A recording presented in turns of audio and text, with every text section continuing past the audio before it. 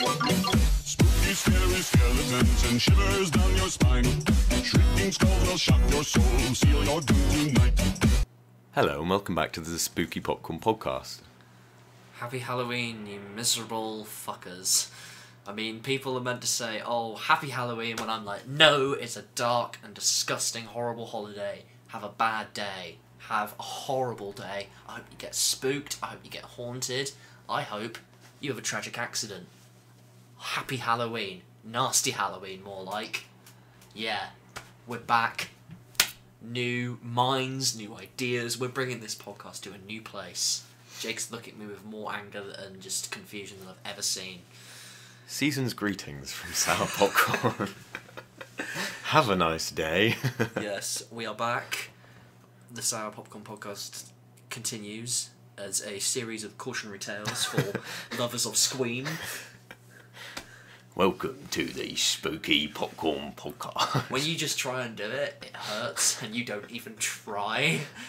Like, you can do Kermit well, give you that, you do that any day of the week, but no one wants to hear you do the old Night Manager from the Grizzly Tales cinema. No one wants to hear it. That show messed me up as a kid. It was a fucking good show, man. It was fantastic. CITV, back in their heydays, when they had My Parents Are Aliens and Jungle Run. Just fucking Saturday afternoon. Doesn't get better than that. No. We're here to do a show. Stop discussing this shit. The show must go on. Yeah. We're not doing a standard episode because we've been filming all day and we're very, very tired. Me Extremely. especially. I don't want to do this course anymore. I'm so tired all the time. So, just expect some spooky, wholesome goodness where we discuss horror. Because what else does Zach really live for? And Jake's just along for the ride. So we've been at uni for quite some weeks now on the film course, and I've been loving it. Zach seems incredibly tired. I'm very tired, but I am loving it. I'm very tired.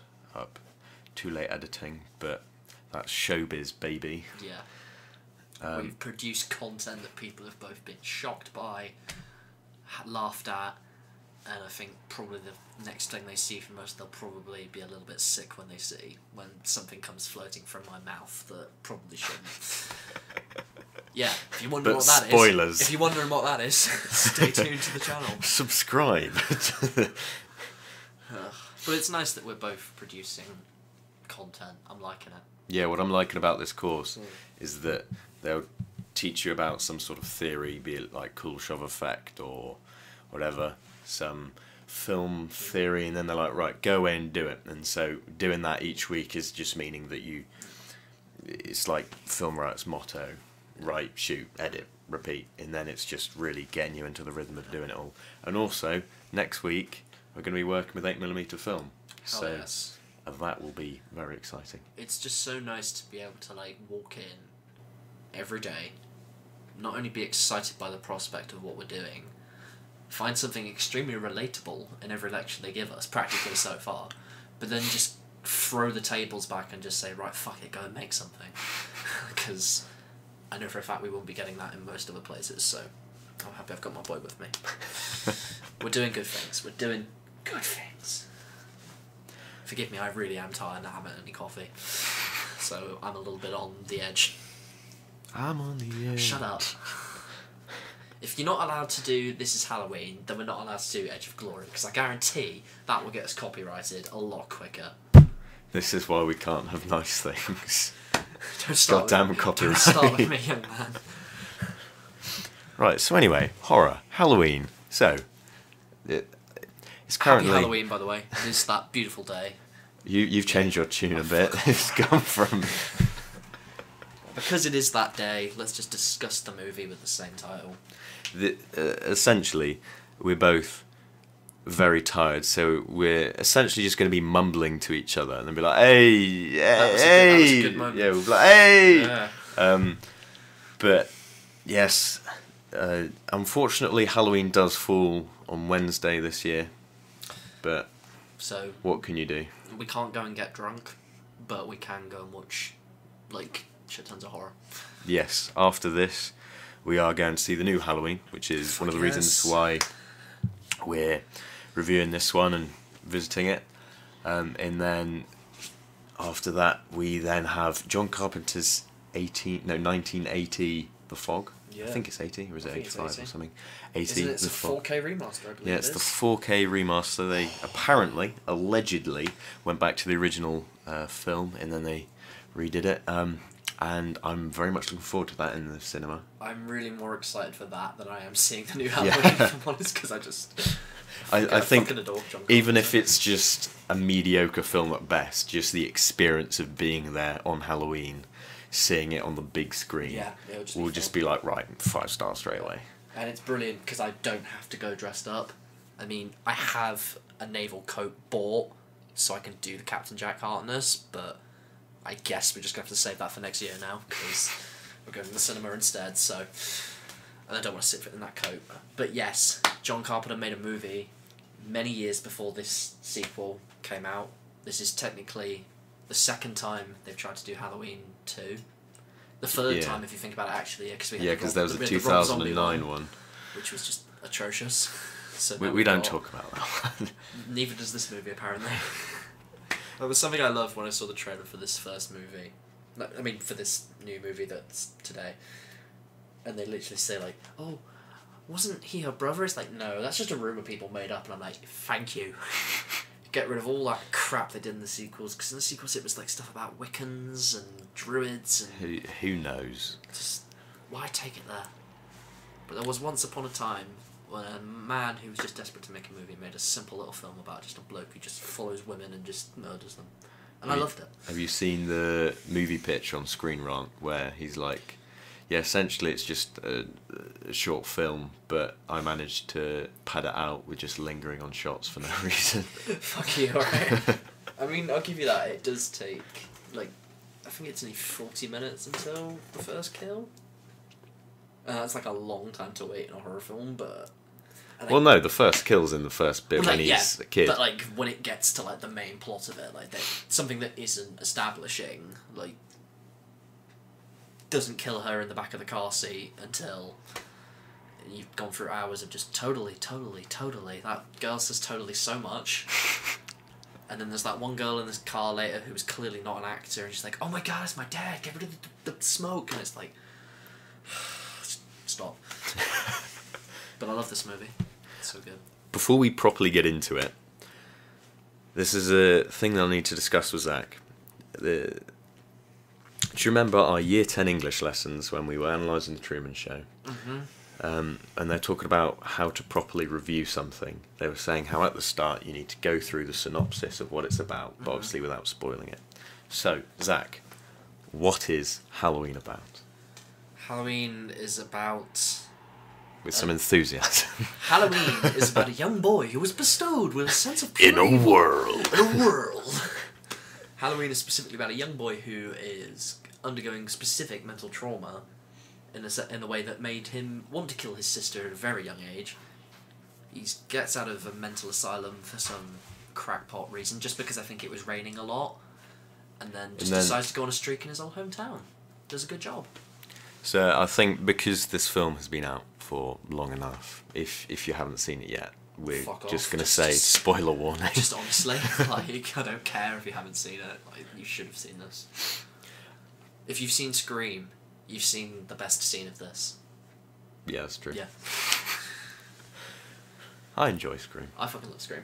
It's self-aware and I love it. But it is no Halloween. Halloween was just amazing, and I get a load of people who say, like, watch this and say, like, oh, it's boring, like, oh, it takes forever to get anywhere, the tropes, it's just tropes, like tropes, this tropes. Episode and of I'm the like, Popcorn Podcast.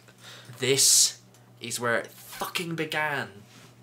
People didn't know these things before they saw that movie. This is like looking at your grandmother and saying, yes, that is where I came from. Every other horror film can look at this and think, yes, my DNA is a part of that. All of Zach's words are his own. Right.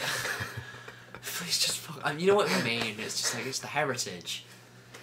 Zach, I'm gonna sound like a fucking bellend for saying this. Horror films did come before Halloween.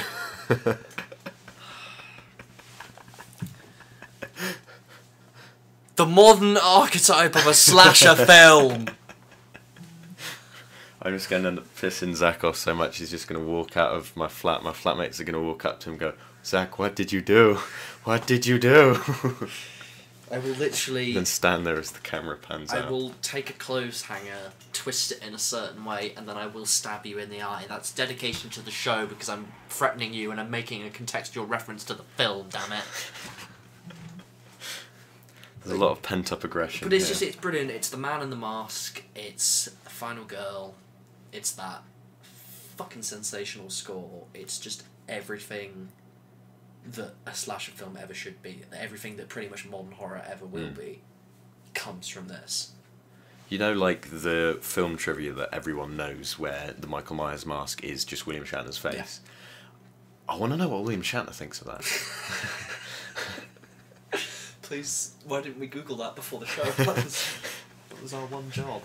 You know, like in Baby Driver, Mike Myers actually gave his blessing for the Austin Powers things. Do you reckon he gave his blessing at all? He didn't because they literally just went to a store, found like a peach white skinned one and just sprayed it white and then dyed the hair. But I mean, he can't really stop it. Oh no, not at all. I mean, it doesn't really have his likeness, but I mean, particularly when you watch like 4, 5, and 6. He looks nothing like it. It's just an awful mask. And then when you watch H2O with Busta Rhymes and Tyra Banks, it's like he does kung fu on him, and that doesn't look anything like that. But that's why I like the look of the new one, because the mask looks just like it did in the original. Michael looks just like it just looks like a decayed version of that. I think as well, like, you get the best Donald Pleasance performance in any of these movies. Like, he's in... Christ, I think he's in nearly all of them, besides, I think, H2O and the one that came after H2O, I can't even remember. H40, is it? Fuck off, it's not H40, it's H40 this year, thank you. Don't play with me, young man. But, like, Donald Pleasance is so good in that movie. It's like, when it's the line, it's, I spent 7 years trying to treat him and then 8 years trying to keep him locked up, and it's just, he sells you so well on the evil of that situation, on that character. Something that confused me about this film, he was locked up as a kid, right? Yeah. And then he breaks out of the thing, then he drives straight away. How does he know how to drive? I think it's just logical inconsistency. It's like... I don't care that he's shot many times and he falls out of windows and he survives, and then in the sequels he's actually on fucking fire and he still survives. I don't care about that. How does he know how to drive? I'm sure he didn't even get his provisional license, let alone his full driving license. The real pressing matter that you need to ask is who is the vicious killer that is stalking Michael Myers himself, because there's a scene in that film where he's driving the car and then there's a POV in the back of the car shooting the rest of the street. It's like, who is in the back of the car with Michael? Who is following him? Who's stalking him all night? I'm trying to think of a theory now. What if it is Freddy Krueger because he's dreaming? Like, that was something that I'm glad these movies never crossed over, because they had that awful... What, Freddy versus Jason? And you literally, if you just swap out Michael with Jason... Like, it's the exact same thing. It's undead guy coming after you. Pretty cool fight. I'm glad they didn't do that with Michael, because he just got weird enough and stupid enough as it was. The thing I love about Halloween films is just how slow and methodical it is. Like, he's there in the background, like, especially in Halloween 2, like with the hot tub bit and things like that. He's there and he's just slowly walking in, and they just don't know. It's the parts where he like gets shot and then he falls down and he comes back up that makes my eyes roll. But it's the parts where it is just, you can't get away from him. He will get you. And that's like attributes to completely what I'm saying. Like, that became the archetype for every other villain. It was Freddy, you couldn't get away from him. Jason, they were both undead, they were both immortal. And then it's like, you say like, oh, he sits back up and your eyes roll. That had never happened before. People had not seen that. And to be able to go... I often say this on very few occasions, like, oh, to be able to go back in time to see a film on first screening Halloween would be on my list, because to be able to see people react to that, I know the film was critically panned, but when people started to realise the brilliance behind it, and to be able to look at it and think, oh fuck, this is really something new, would be incredible. Like, I know with those, if you could be in the first screenings, would you? And obviously there's the Hitchcock example with orchestrating screams and whatnot. Oh, but I would want to be there, not for like the pinnacle of cinema, not 2001, not anything like that. I would want to be there for the Room's first screening, when Tommy runs out upset and then he comes back in. Would you go out after him and say, like, I'm here, I care? I would. I'd be like, I'm here. Remember me, Mr. Wiseau. Do you think that Remember actually me. happened, or was that bit just for sort of... Because I think they had to take some liberty with it. I think some of it was their artistic liberty, but I think it must be somewhat grounded in fact, because I don't think he'd be happy straight away, like, oh, they hate my film. Yeah. They think it's awful, but they love it. He tried so desperately to do a thing recently. I think it was called Neighbours. And you watch it, and it was kind of, I think it was like a TV series. I watched scenes from it. It was like him trying to be on the joke, like him trying to know that he's awful, and it was just like, please stop. This is like beating There's a a dead thing horse. about knowing about the joke and being self-aware of it, but then there's also pushing it too far. Where it's There like, was- hey, remember this? Yeah, there's being the smartest man in the room, and then there's being the guy who's seen the video 4 times. That's what Tommy was. But getting back to Halloween, because we could talk about Tommy Wiseau all night. There is a reason why in the description for the podcast, like on Spotify and on YouTube and everything, I put, we mainly talk about films and television, but we do go on a lot of tangents. Yeah, I mean, I can't help it. I'd like to see it one day. Like, you know that episode of South Park? Well, I mean, the movie, what am I saying? Where every time Cartman swears, he gets an electric shock. I'd like to see us get an electric shock every time we go on tangent. Like, someone just sets us up to a machine.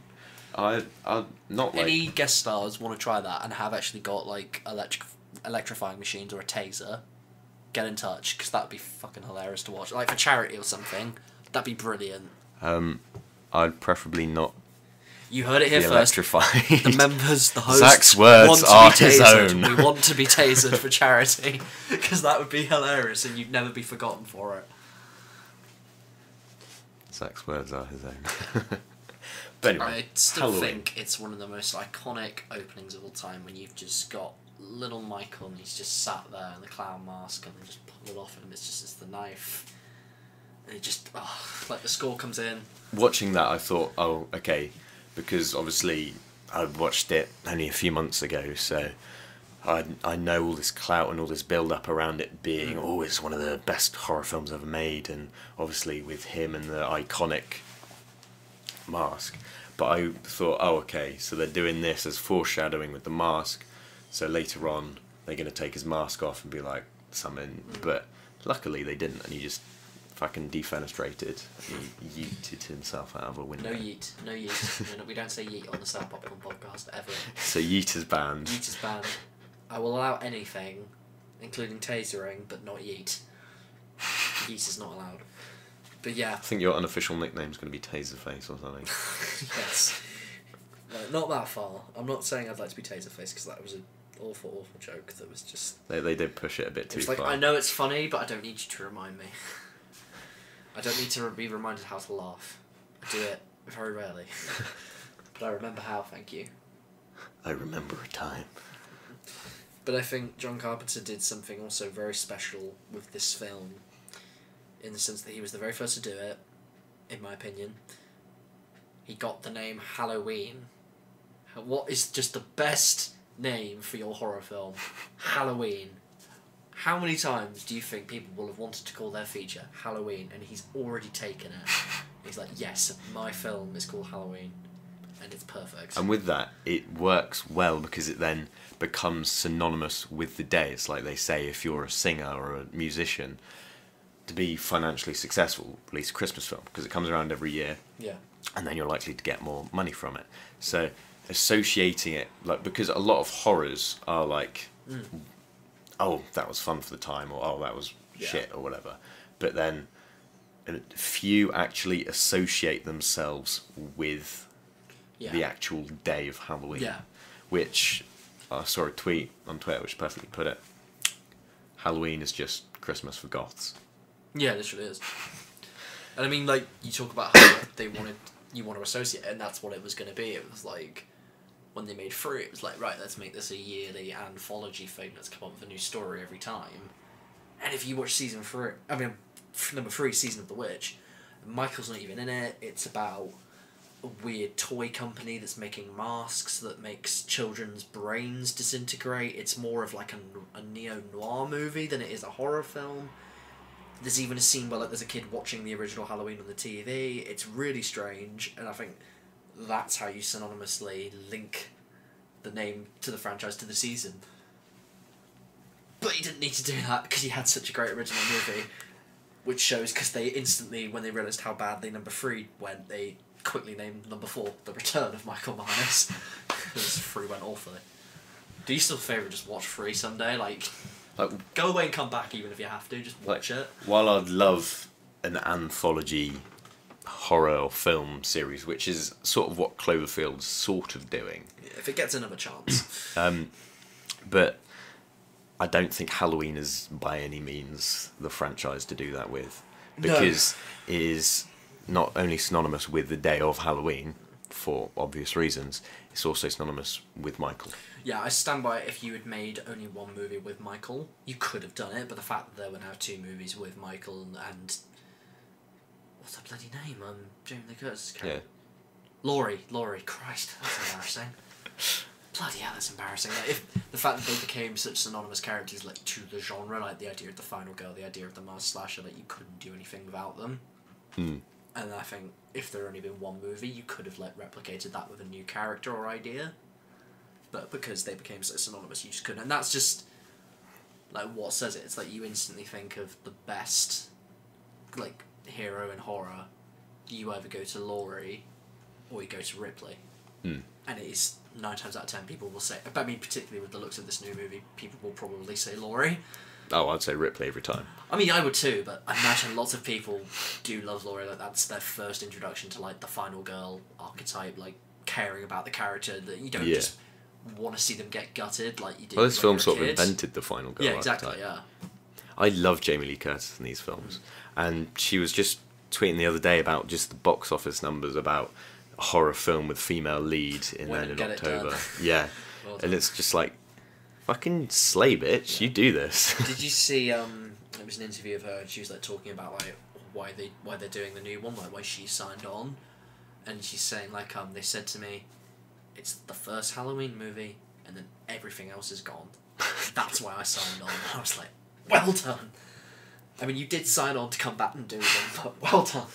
I mean, I watched Halloween 2 the other night, and I did really enjoy it, although I wish Jamie Lee Curtis was in it more. Yeah. So I'll be interested to see what the new one does differently to then warrant that story now being null and void.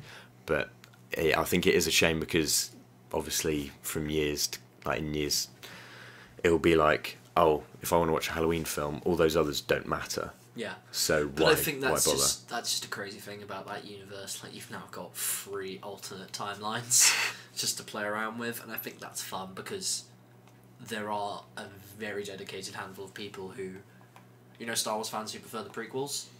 There are fans who prefer the Rob all Zombie. 3 people? Fuck off. Like there are people who prefer the Rob Zombie movies. Yeah. Like they think they're better and they enjoy them more. So I think you'll. And they're wrong. Thank you for coming to my TED Talk. Yeah, they're wrong, but like, I can tell them they're wrong, but I can't convince them they haven't had fun.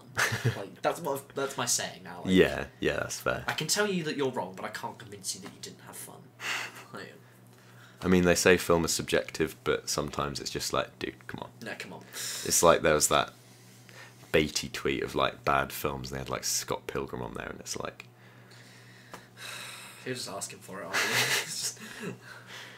But I think what's also great about Jamie Lee Curtis is like, you've got that legacy as well, because we all know who her mum was. You know, right?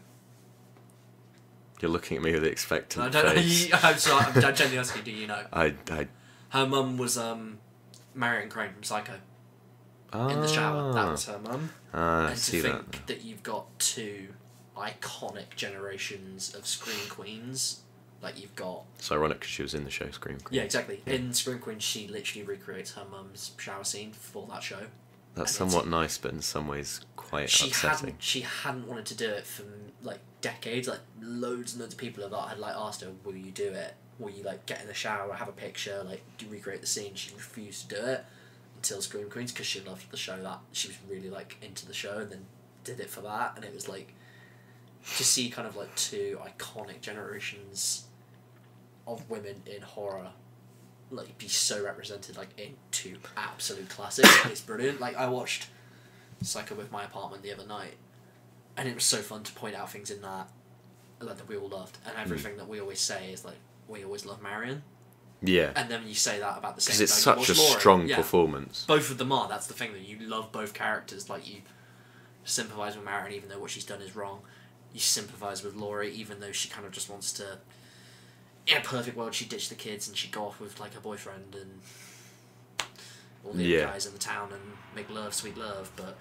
Seeing that at the outdoor cinema was a fucking treat. That was something I'll never forget. That must have felt great. It's superb. Like, I think that's why horror is best for outdoor cinemas, particularly when it's night and it's cold. Like, you feel the real chill. It's like, oh dear, are they behind me? That's why when we did Friend Request and then we invite people around for the evening, obviously Friend Request is not on the level of Psycho. I am in no way saying that. But that's why when we did the screening outside that evening for the 12-hour film challenge, we then put in the relatable bit of the heavy breathing with the footage of him watching the film, and they'll sort of look around like, what's going on? But that was also why I feel like A Quiet Place worked at the outdoor, like when I showed that, because like quiet. At the start, like you felt the wind because there was wind. Yeah. And I think it was like the fact that in the theatre you couldn't control sound, but you could expect an element of control. Like, lots of people weren't going to be making noise. Out there we couldn't control it, and it was like if the wind was going, if something... Yeah, and it was like, especially in A Quiet Place, it would add to it, because it's like, no, stay quiet. Oh dear. Although that's something that annoyed me when I went to see Bohemian Rhapsody in Screen 2 upstairs. Venom was playing, and you could just hear it, and it was like, really? Yeah, in the quiet moments, because especially with like his deep bassy voice, you could just hear it, and it's like, no.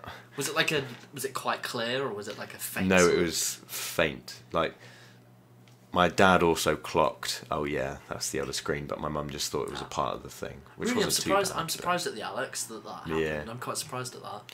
Yeah. We will discuss Bohemian Rhapsody at some point. I will watch it and then I'll shit on it and we'll discuss it.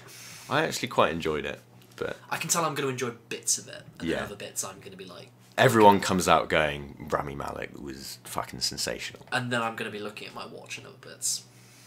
Although, as much as I loved Rami Malek doing Freddie Mercury, I think the best performance in the sense of getting completely lost in it, they are them, is the person who did Brian May. But because he was fantastic, But also, while we're on a tangent off of horror, fucking go out and see A Star Is Born. I'm dying to talk about this. I'm desperate to see it. It is If I have fantastic. time this weekend, it's the top of my list. Please do. I have £10 left for free spending. Like, it's 2 films in view. You can do it. I can literally go and see it. I literally spent money on this stuff for the short film today. That's another point about Halloween, about how like the kind of imagery of the opening title sequence with the pumpkin. I've literally replicated that for my piece today. It's literally showing how like this shit just matters to so many people, and it just translates. Like, it's just so perfect in how it is. Just, it's a creepy man following you at night and coming into your house when you don't want him to. It's just, any human being can relate to that. You don't need to be man or woman. Any person can be scared of someone in their house when they shouldn't be. And I think that's why he has the mask, because it is just another detachment from identity. Because it could be... We obviously know who's under the mask, but it's just that detachment and that lack of humanity there as he just slowly but surely comes up to you. And I think that's why Loomis saying he is evil. Like, he's not Michael, Yeah. he's the embodiment of evil. That's why that is so memorable as a character and as a line, because he just personifies it entirely. I somewhat like that in the way of it then, somewhat explaining, oh, that's why he doesn't die when he's shot and whatever.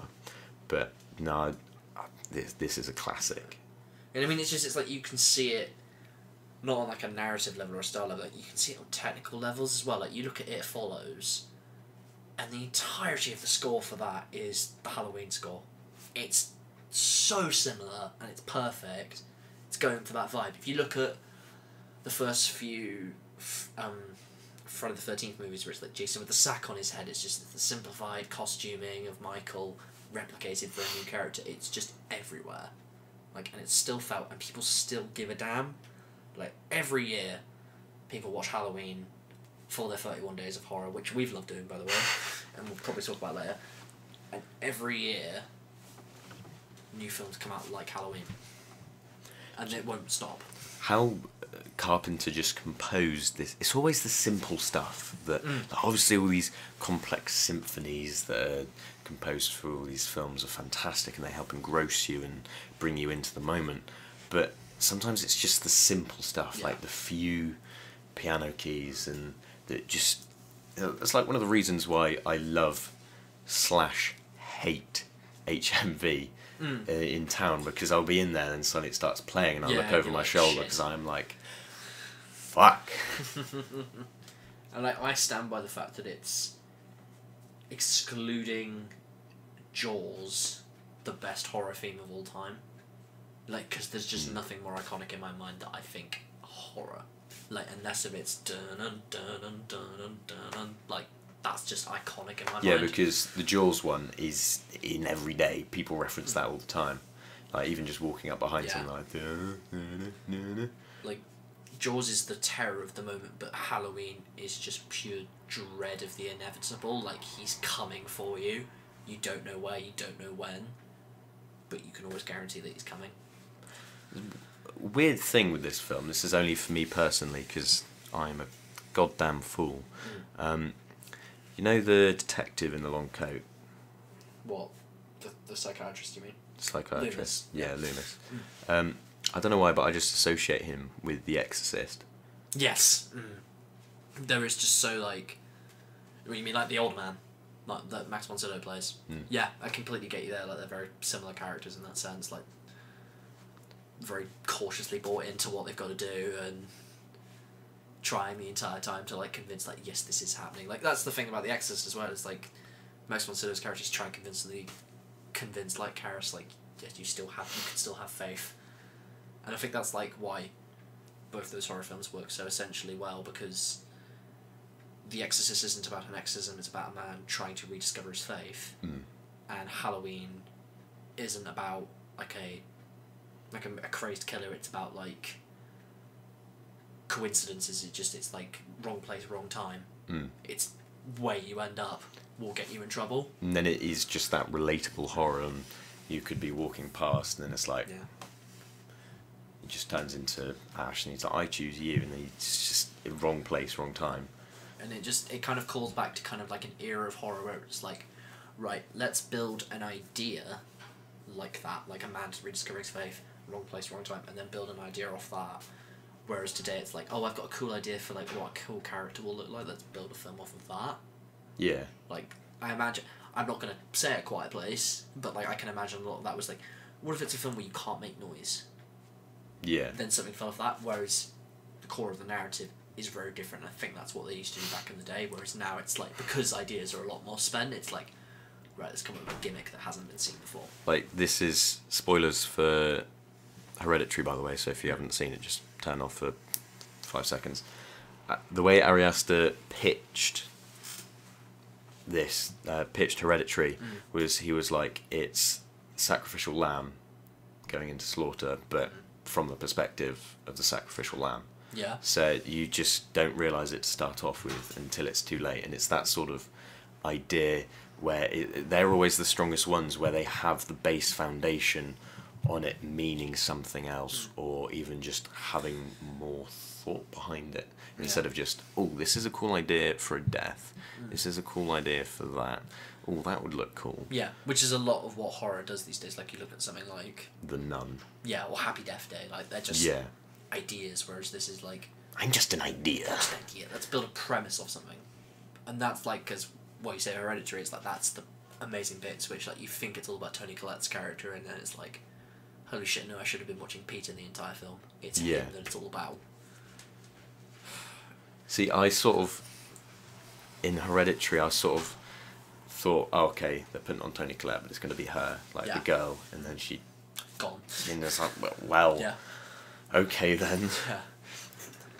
I think it's just, it kind of speaks to me wholeheartedly because, like, it is my favourite genre, horror. Like, you can make an argument for sci-fi in my mind and drama, but I think it is just the most compelling genre in the sense that I can just take a silly little idea and build something so large out of it. Like, we recently made, like, we made in the summer, we've recently finished editing, we made a short film called Pair Wand that literally came to me, the idea, it's like, right, what happens when someone gets in the way of evil? Like, what happens when someone gets in the way of, like, evil? And then I came up with an idea. It's like, right, what happens when a guy's third-wheeling and a demonic entity wants to kill a young couple? And he's like, I'll get in the way of that.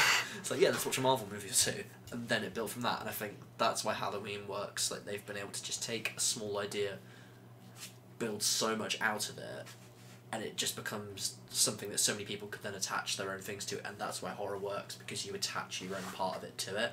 Yeah, like, that's why Halloween works. Like when I spoke to Paul McGann, he was like, oh, it's always the simplest ideas that work the most effective, because it's always the complex ones where they over-explain it and they over-analyse it, and it's just like, okay.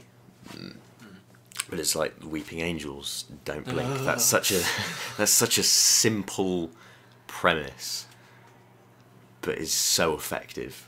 Something that the audience isn't aware of is that Jake has a Weeping Angel toy on his shelf, and I've been It's an action figure. Oh, it's an action figure, and I've been like very afraid to like look up at his shelf ever since. I don't like looking at his shelf now because I know that it's up there and it's pointing at me. I don't like it one bit. Oh, okay, that's terrifying. If only we were back in the routine of doing more sour popcorns, because if we could have done it in time for Halloween, because just looking up at my thing, I just saw Resident Evil 7 again, and it was like, we could do a sour popcorn plays of Resident Evil 7. I guarantee there's going to come a day where I force him to actually do a sour popcorn plays, and he lives up to the point of it, and we will do one. Because I have been referencing to Zach for ages. Okay, we will do a sour popcorn plays. Oh, we'll do it on Bioshock. And I can guarantee if it's not Bioshock, it will be a horror game, please, and it'll be one that I pick. We've got a lot of things we want him to play. Although I want it to be like a 2-player game, so it's not just... Well, we'll get there. I mean, Call of Cthulhu's out today. Literally, when we're done here, I am going home to stream that. I mean, once we've seen Halloween, once we've seen that, once we've gotten through all that, fucking that's going to be a late night tonight. Yeah, the fog finishes at 20 to 12, and then we have to walk back. And then I'm just going to continue to play Resident Evil 7, because I haven't played that in ages. Where did you get up to with Resident Evil 7? I never asked. I got shit scared, and then I sort of half glitched it, and then essentially, I shot the dad in the head. Yeah. And then I escaped. Then I was exploring upstairs, and I was doing a few puzzles, and then he just comes out of nowhere because I was in the bathroom. Yeah. See, it's still not very far. Yeah. Oh god. But then, as he was chasing me around the upstairs, I fell downstairs, and then now he's still searching for me upstairs, but I'm too scared to go upstairs. Yeah, exactly. People in my apartment were playing the other day, and I was just like, oh god, I need someone who's played all of it so I can talk to about it, and what they think it means, and where it's going to go in the future. Can't wait for Resident Evil 8. I think we can safely say we've talked about Halloween now. Like, that's... Have we? I think we've spoken about Halloween for all of... Maybe 10 minutes. Like 10 minutes, and we're now 40 minutes in. I don't care, we've had a good time on Halloween. Like, we have actually raised some very good points about it. Like, if you haven't seen Halloween, just... If you ever do a 31 Days of Horror like we have, do yourself a favour and make that your first one. Like, just endeavour to see Halloween. Even if you do it from, like... analysis perspective, like you just go into it just to learn from it, you will learn something about editing, you will learn something about scoring, you will learn something about costume design. It's a teachable film. And it just, layer upon layer, there's something new each time. And even if you aren't scared of it because you've seen all these tropes done newly in modern horror films, just go back and respect it, respect your elders. I mean... Just turning into Clint Eastwood from Gran Torino. I've never seen Gran Torino actually, so I don't know, but I can imagine Clint Eastwood saying something. Yes, that was Halloween. We're going to get onto that someday. I don't like Clint Eastwood as a director. We're going to get into that one day. As a director, fair enough. He's just like... He's so old. But that baby in American Sniper gave the best performance I've ever seen. Shut up. No. So, seeing as how we don't have a new horror to really review this week, we've got a number of films in mind that we have had the pleasure of seeing at the new lovely View within distance to us that has become a home away from home. But we're going to save that for like a future episode where we'll just give you like 10 in an episode. Yeah. So we think we don't take a much of a personal perspective on the show. We don't talk about ourselves nearly enough. I mean, I know I don't. I don't tell you nearly enough about myself. Like, for all you know, I'm blonde. That could be a thing. So we're going to give you an insight into us today. I'm going to tell you what scares us. Yeah, I know, right? Of all the things, you could have said, my eyes are different colours, I'm actually 3 foot, or something like that, and you go with blonde. Yeah. I mean, imagine it'd be scary, wouldn't it? Like, if I just walked in one day and I was blonde. I don't think you'd be able to cope with it. You'd be looking at me all day and it'd be just like, what did he do? It'd be like you're trying to be Slim Shady or something. Who's Slim Shady? I've never had such disappointment like from Jake there. I know who Slim Shady is. Knock, knock, let the devil in. We would be discussing Venom in the future because that needs like 12 hours of us arguing about that. I've got about... I have many ideas for a video essay / review of Venom. And all these ideas... Just don't ever do it. And all these ideas I think are going to contribute to it being like 15 hours long. Yeah. That's why the world doesn't need it. So, as I was trying to say, we're going to give you a personal insight into us today. We're going to discuss kind of a classic and a contemporary, because we've been doing 31 Days of Horror and it's given us like a chance to go back, particularly for Jake, and watch some classics and some modern ones that he hasn't seen and get more of a bit of a flair for like what classic horror is like. So we're going to go back and talk about some old ones that are our favourites and talk about some new ones that are our favourites as well. Because I was, for a long time, what some would scientifically consider a bit of a wimp. And I was not too keen on horror, but now I can't get enough of it. I was a macabre little boy. Like, I literally used to draw drawings in primary school of Freddy Krueger, so I grew up on this shit. You're the kid from The Omen. I literally am Damien. It's all for you, Damien! Just throws herself off the roof. Oh, I love The Omen so much. I'm glad you've seen that now. So, we'll go on with you first. And I believe you said that your classical pick was... My classic pick, and why I love it, is The Wicker Man. It's not my yes. favourite horror film. It's not the most tense or anything. Well, actually, there is an argument that it is. But the reason why I love The Wicker Man is that it's not supernatural.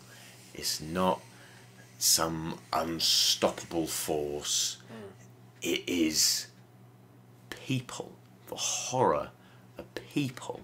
Like, it just shows the furthest extent, because this is somewhat based on fact, because this is the culture of one of the Scottish islands, and even in the credits it says thank you to the people of this island for helping us understand you and whatever like that. And to me that is just so disturbing.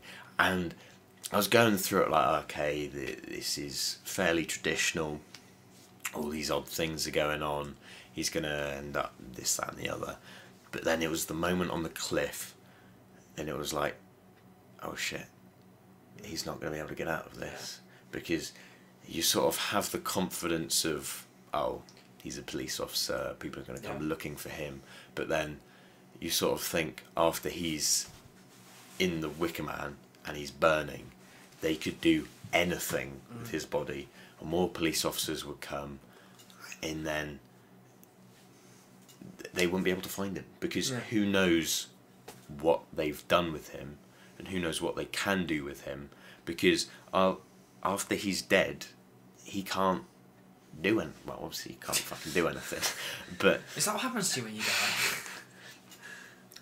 But it's just how...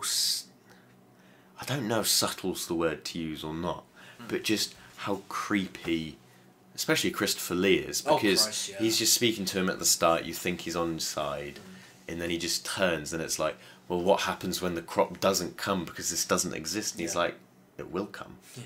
And then I sort of want to see what would happen the next year when the crop doesn't come. And then if they turn on him where he's like, right, no, we then have to do this, or we then have to do that. But I can't get enough of this. I think if it wasn't for Rosemary's Baby, this would be the best cult movie possibly ever made. What, film about cults? Yeah, about cults. Yeah. Like, just the nature of how it's explored and that, like, how it is, like, made very ritualistic, very tribal, and yet slap bang in the middle of it. You talk about it being, like, relatable because it is just normal human beings. I find it so relatable because slap bang in the middle of it, there's a British policeman. Yeah. He's dressed in the standard, hello sir, British police officer. He's good old outfit, Bobby. and he sticks that like a sore thumb, and that's why it works so well, because it's just... I remember specifically the first time I saw this, I can't remember when, I think I was a bit too young to be watching it, definitely a bit too young. That's my mum and dad for you. And seeing that, it was like, right, this is a natural figure of authority, this is the most recognisable character I will probably ever see, because it's a policeman in that uniform. You know, it's like they're normally seen see it, like, as safe. They're seen as... If anyone's going to be able to save the day, it's this policeman. He will find out what's wrong, and then it's like, the fucker doesn't make it out. Yeah, I was thinking like... while watching, oh, okay, so he'll go in, and then he'll come out, he'll barely scrape it out alive, but he'll come out fine, and then he just fucking gets burnt alive. And I think you spend so much of the film, like, what is the Wicker Man, you think? And then the monolith is eventually shown. It's because you see, like, oh, the Wicker Man, like, what is that going to be? And then when that monolithic, just hulking man is just shown, the tower that he's trapped inside, it's just one of the most iconic, like, set or just designs for horror I think ever made. I think there's the flight room in the original Alien with the space jockey, and then there's that. It's just such an out of this world but yet wholly human thing. Like the fact that it's made of like corn and bran and wicker. And yeah, and it represents man, but yet something so terrifying and horrifying comes out of it, like just the perversion of these people. In my head, I kept thinking, oh, okay, so, well, he could clearly kick down that gate, or he could squeeze that, it's only wood, but then what would happen if he did? They would build another one, put him in. He's just contained on this island. And again, going back to the horror of man, Gareth Evans, who does The Raid, said that when he does horror and when he does things like that, it's never the supernatural, it's always what people can do to each other, what horrifying things can be done. And also, he did Apostle on Netflix. He proved that very good. Apostle. I very much enjoyed Apostle. Yeah. I wouldn't really see it...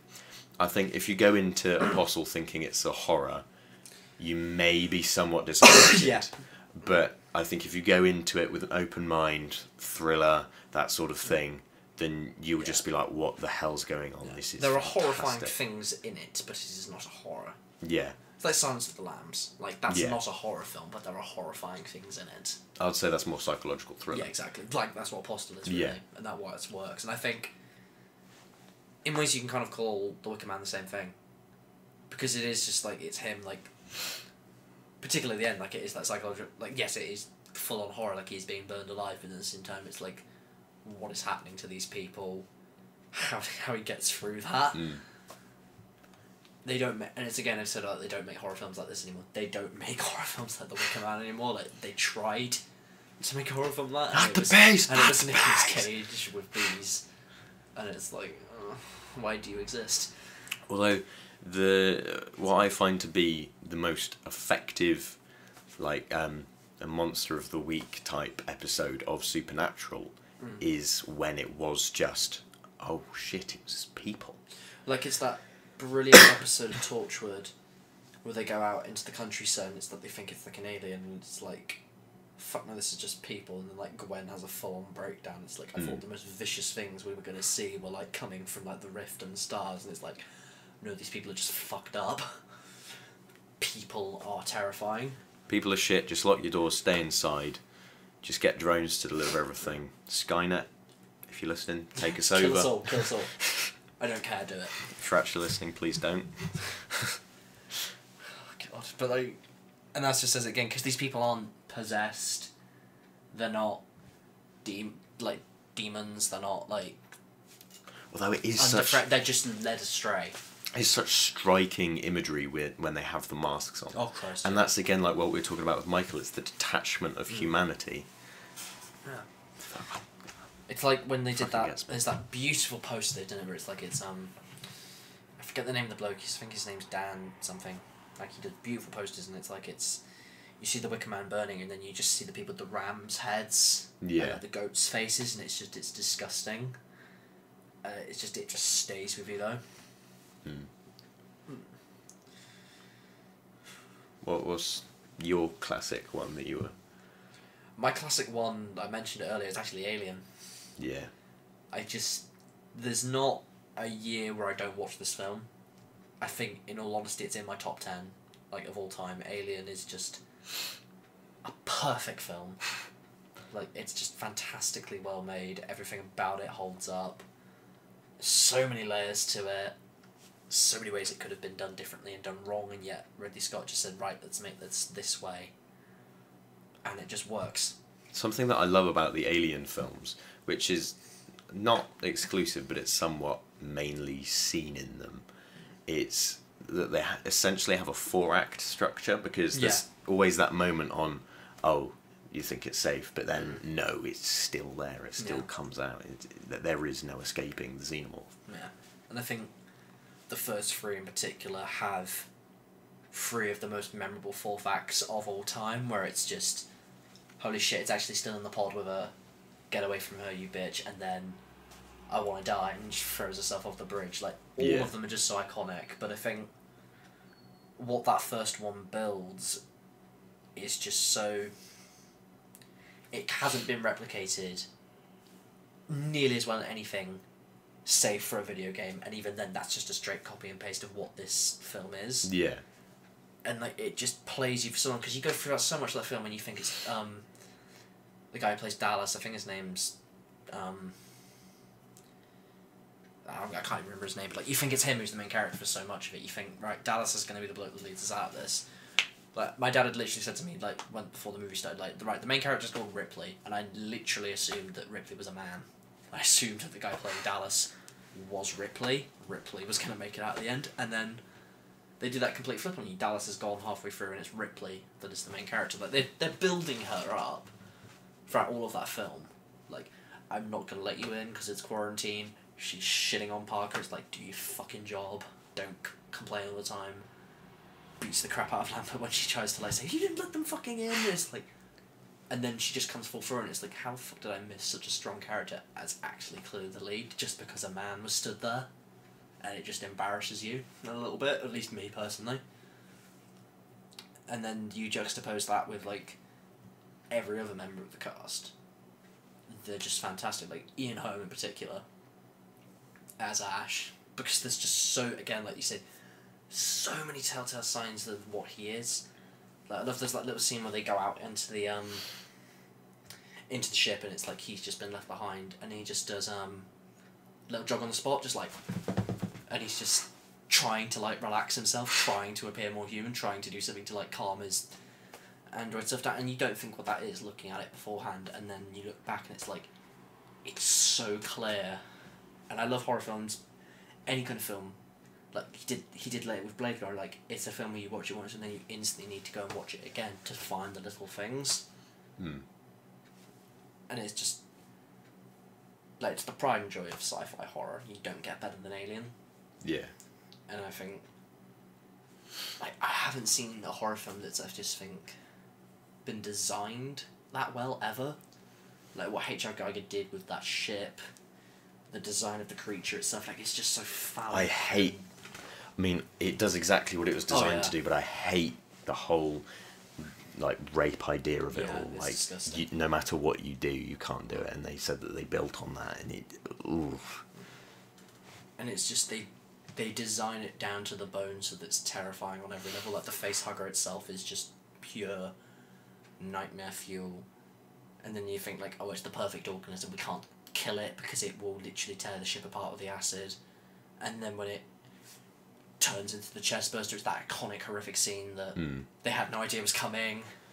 And then when it's the fully grown thing, it's the hulking abomination. It's like, Jesus Christ, this thing is just beyond words. And it's just on all three levels. Like, I think with lots of horror films, the villains get less scary as the film goes on. Freddy gets less scary as that film goes on. Yeah. So does Jason. The Alien doesn't, because it constantly evolves, and you see so little of it. Like, it's really until the end that you don't see the full thing in its full body. And that's what I love about it. Like, you see bits of the tail, you see bits of the face, and it just works. And it's just like that constant, like, there's just such a thing like corporalism in it, like, where it's just there's that brilliant line where she goes in to like speak to the mother control, and it's like, crew expendable, and it's just the coldness of it, and like, it really does personify like the idea of like the tagline is just, in space no one can hear you scream. It's not because it's like the terror and the horror of like the alien itself, it's just, it's like, they literally know that you're going to die, but they've sent you out there. They've literally sent you out there anyway to go and get it, because an alien is more valuable than your life, even though you have a daughter at back home. Yeah. Like how they explore that even more in That's Aliens. why I love the director's cut for Alien so much, because that's just such a little beautiful feature that builds on the relationship with Newt so much more. And it's like when they did because all three directors were like invited back to do director's cuts for these movies, and then when they did Alien, I think he added only one scene, and that's where you find out what happened to Dallas, and that's an amazing little addition, and it doesn't need anything else, it's just perfect. And just, I talk about like Jaws and Halloween being the best horror scores, but I think the best score just to unnerve me is the Alien soundtrack. And just like, even again, like the feelings of triumph at the end when she does kill it, and that like momentous and harmonious score just kind of comes in, and it just plays, and it's like, you just feel such a sense of triumph at the end of those movies, and it's always because of the score. Like, particularly with Aliens. And then you just build such an archetype that goes so well for Alien 3 with Ripley, and you're crying. Alien 3's underrated. Film. Like, people just need to. It's one of my favourite films. Like of that all time. film. It's. I don't want to say it, but it's maybe my favourite Fincher movie. Like, I know he hates it, but I love it. I don't want to keep coming back to it and seeming like I'm bragging, but speaking to Paul McGann. You don't brag at all. That's your claim to fame. Speaking to Paul McGann about Alien 3 was something special, because just him talking about working with David Fincher and him saying about the passion that he has, and how like George Lucas found him in a school when he was like small, and he was making all these models, and he could literally just do everything. And he would go in, he was the youngest person on set, and he would just go in and he'd know exactly what to do, and even though it was like over budget and over time and everything like that, just the passion in that man. David Fincher, you're just, what do we do to deserve you? And it's something as well that I say quite a bit, because I had to wait for ages for you to watch Alien. I had to wait fucking forever. And then when you finally watched it, I was just over the moon. And you finally got around to watching that. And you finally did me proud, and you became a man. You say that with like every classic film I then watch. You're like, finally. Because you take forever, man. You take fucking forever with these things. I am getting through a lot of films at the minute, which I'm You've happy gotten better. I've been very proud of you this 31 Days of Horror. I actually curated a very good list. Like, I had my sleazy shit in there, like Happy Death Day. Oh, But then, for the most part, it was classics like Yeah. Suspiria, yeah. and then everything like that. Mine's just gone with the wind. It's just been kind of like make it up as I go along, in all honesty. I don't think that's worked. No, what I've liked / hated about 31 Days of Horror is it's meant that I've definitely seen at least one film a day, where it's Yeah. like, right, okay, I have to see this, Yeah.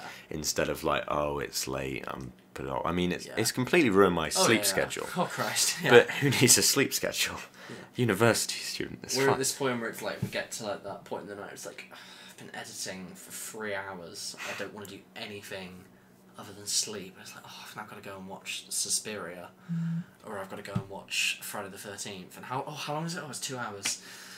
What time is it? Oh, it's 3:30 in the morning. Yeah.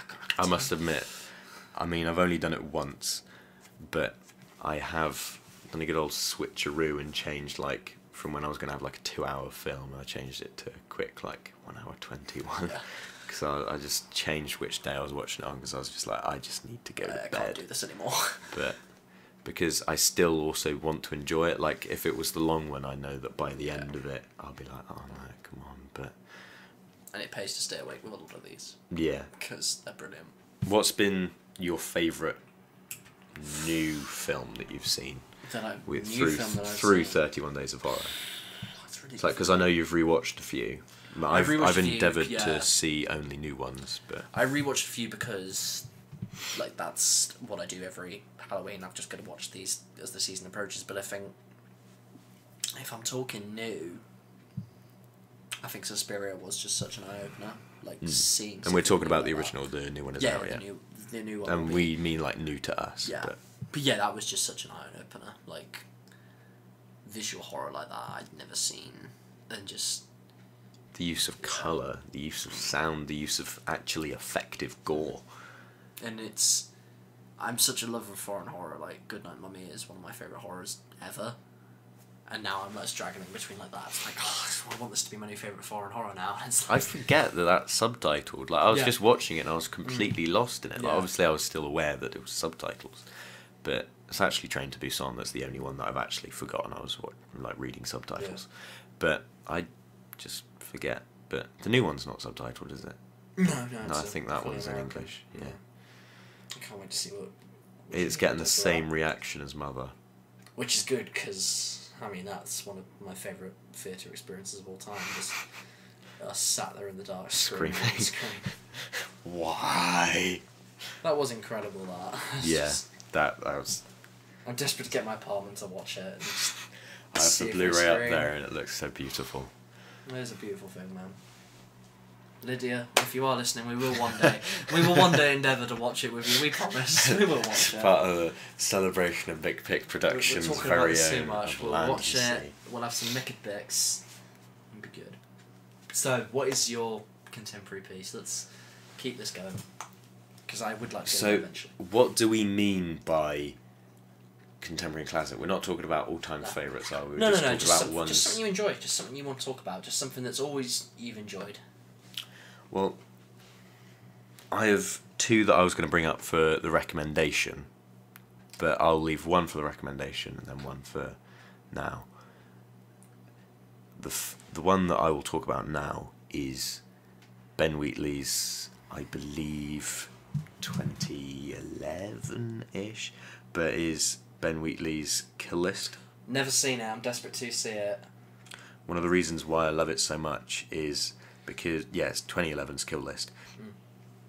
I mean, to sell it to you, all I should have to say is Michael Smiley. Yeah, it was going to be my 31 Days of Horror 4, I think, 2 days ago, but then I had to do Taking Deborah Logan instead because I couldn't get a download for Kill List. Nah, And it just looks incredible. yeah, like Neil Maskell's fantastic in it. Like the whole cast here is on their top game. But something that I loved about this is the BBC do the film, then whatever year it is, and then in 2011 we were watching it and they were doing they were talking about it and they were saying how with each scene they'd film it once with the script and then they'd film it again with the actors improving, so then the actors know the gist of it, they know for the most part, like they know how it's supposed to end, but then it can somewhat allow for some creative liberties and then to let the dialogue be more natural. Yeah, definitely. And it completely fits, and it starts off slowly and you're like, oh, okay, where's this going, or what's going on? I'm not going to spoil it because you just need to experience it. Like, this doesn't have a lot of gore in it, but the few uses it has, my god, it floored me. It feels like it takes a sharp left turn and a big curveball, but it feels natural. Because at the centre of it is these flawed, somewhat disgusting characters. And if just watch Kill List. Like, people know and they love Ben Wheatley. Just watch Kill List. Michael Smiley's fantastic. They're all fantastic. Like, I've watched a load of like top 10s this October season about like recommendations to watch and like great things. And Kill List has been on nearly every single one of them. It really annoys me I haven't had a chance to go and see it. It is actually superb. Yeah. It's about hitmen, isn't it? Yeah. And like there's like a job that goes wrong, or like one of them sort of like starts having visions or something, isn't it? Or something like gets affected. Don't tell me. No, That's kind of the idea of it, isn't it? Somewhat, but not. But I'm not going to say Yeah, anything because you just need to experience this. Because I was thinking like, oh, is it going to be more of like sort of a crime movie? Like, I was worried about that. I was like, oh, okay, this isn't going to be horror. Yeah. And then I was like, oh, no, that's horror. Full horror. If I get time tomorrow, then hopefully I'll watch it. Do it. If I get time after editing tomorrow, hopefully I'll find time. I'll watch it. But no, I'm annoyed. Damn, I wish I'd known that was the thing that I would have made time to watch it. I just Carmen Horgan! But I just need to talk about this film more. It just got me. It absolutely got me. Ben Wheatley, you're a goddamn genius. It was that moment where you'd walked into a jazz club with your new fiance and then just sat playing at the piano was Kill List, and then when you got up to leave you just nodded. And then it just started playing the piano. And then it came with our beautiful credits. Yeah, fuck off people who don't like La La Land. We've met a lot of people while we've been here who aren't the biggest of fans. I'm always going to sing the praises of it. Piss off kindly if you don't like La La Land, because it's perfect. Also, if we are likening Kill List to that moment in La La Land, it won't just play you out on a piano nice. It will fucking slam that piano to pieces. It will be like that gif of the dude writing, and yes, it's GIF, not GIF. It'll be like that gif of that dude writing on the keyboard, and then he starts smacking it, and it's just bleeding everywhere. I'm glad to warp your world, because you know the bloke who invented GIFs, he calls it GIF. It's an acronym, and the first word is graphic. I know, I agree with you. Does graphic start with giraffic? I agree with you. I'm just telling you that the bloke who invented it calls it GIF, and I just find that odd trivia. I mean, I sometimes find myself oscillating between the two pronunciations, but for the most part, my conscious brain says that it's GIF. It's like any sane person. But I digress. Kill List. Really good. Phenomenal. Absolutely phenomenal. It is a very slow burn to get into it, so if you're not keen on slower films, it may not be for you, but it needs that slow burn for it then to pack that almighty punch that just leaves you breathless. So I'll go into my contemporary pick then, and I have picked one that we've both seen. You actually saw it, I think it was a fortnight ago. Saw. And I absolutely love Saw. James Wan directs the hell out of Saw. People are saying he's the next Spielberg. Talk to me after Aquaman, and then we'll see. Because even if that's not good, I think the visual level of that will be incredible. Yeah, I think everyone will be like, well, that was very well directed. Yeah, even if it wasn't a great written. But I digress. Saw.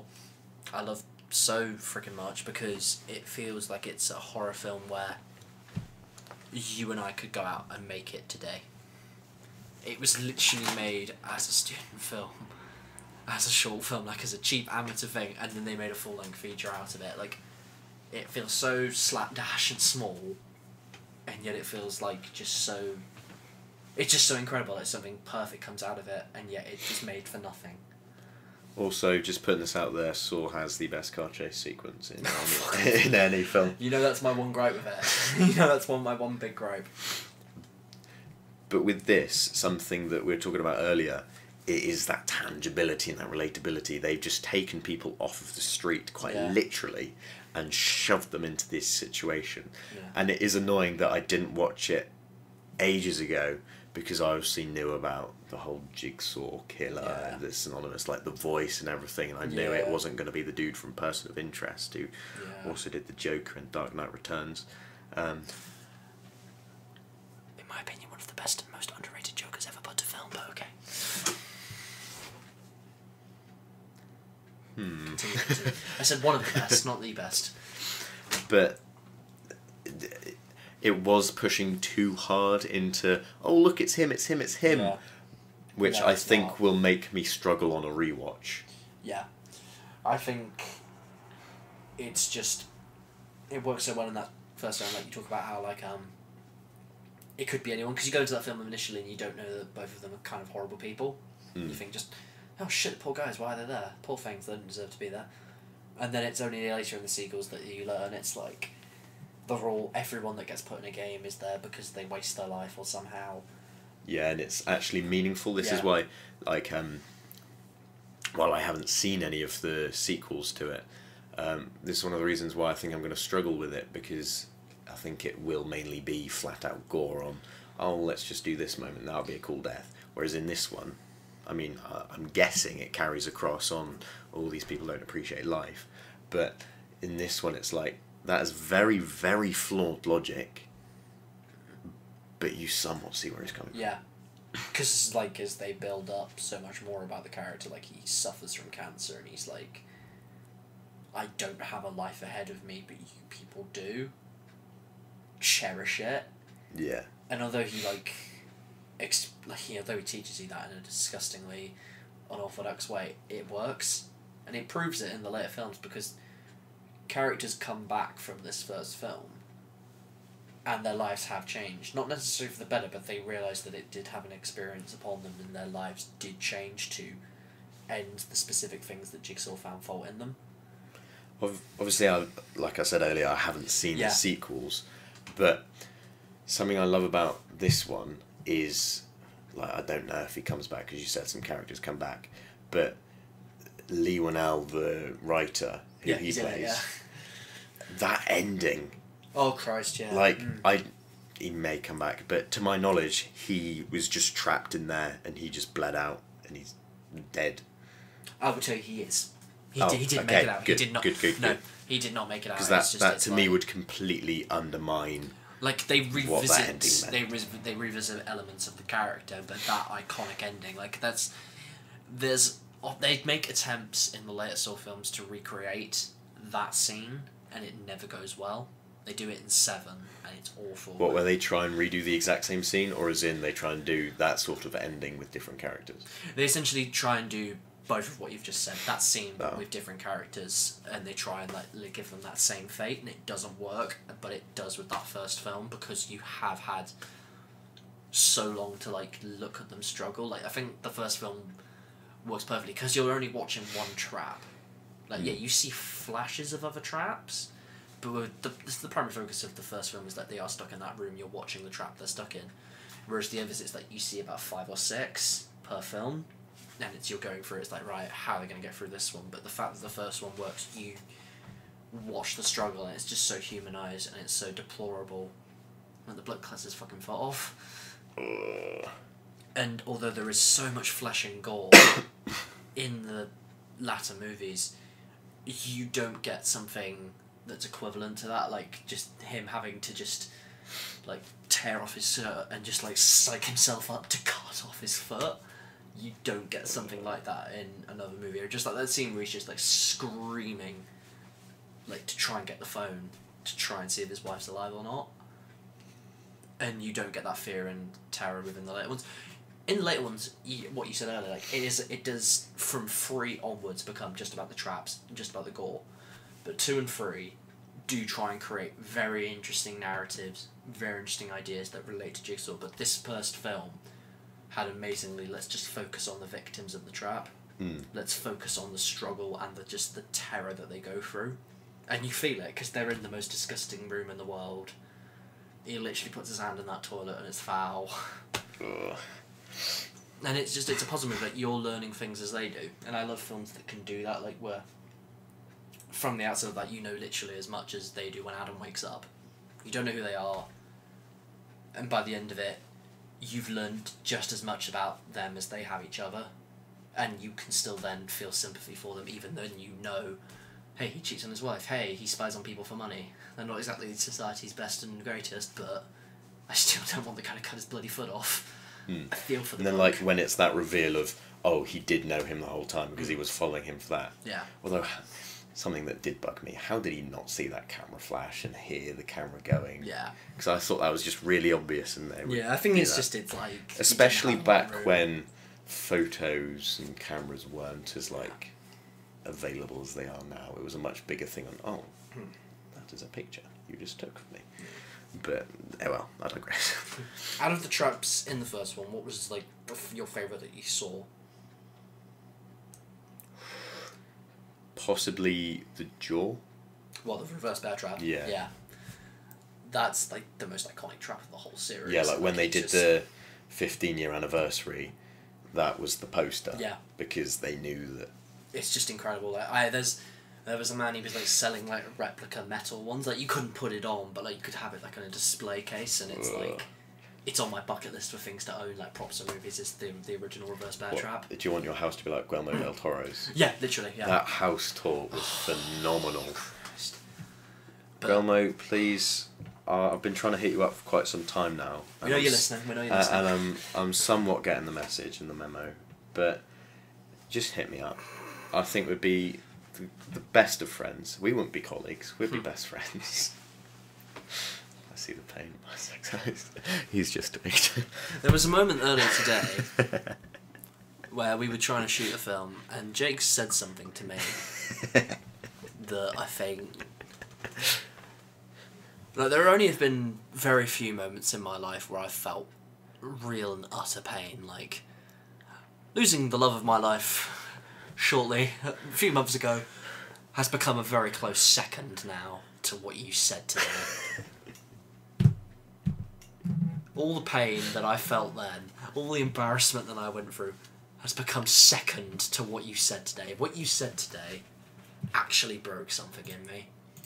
I thought, this is a man I've tried for years to work with now, to try to make like me. And what am I to him? I'm just a colleague.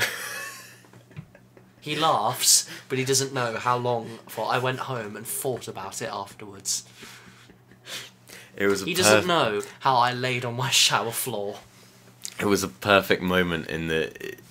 It was somewhat like in the first Thor where he goes to pick up the hammer, but because he isn't worthy anymore... I don't mean it as in like you're not worthy, that's not what I'm saying. Oh yeah, is that what you're saying? No, fucking listen!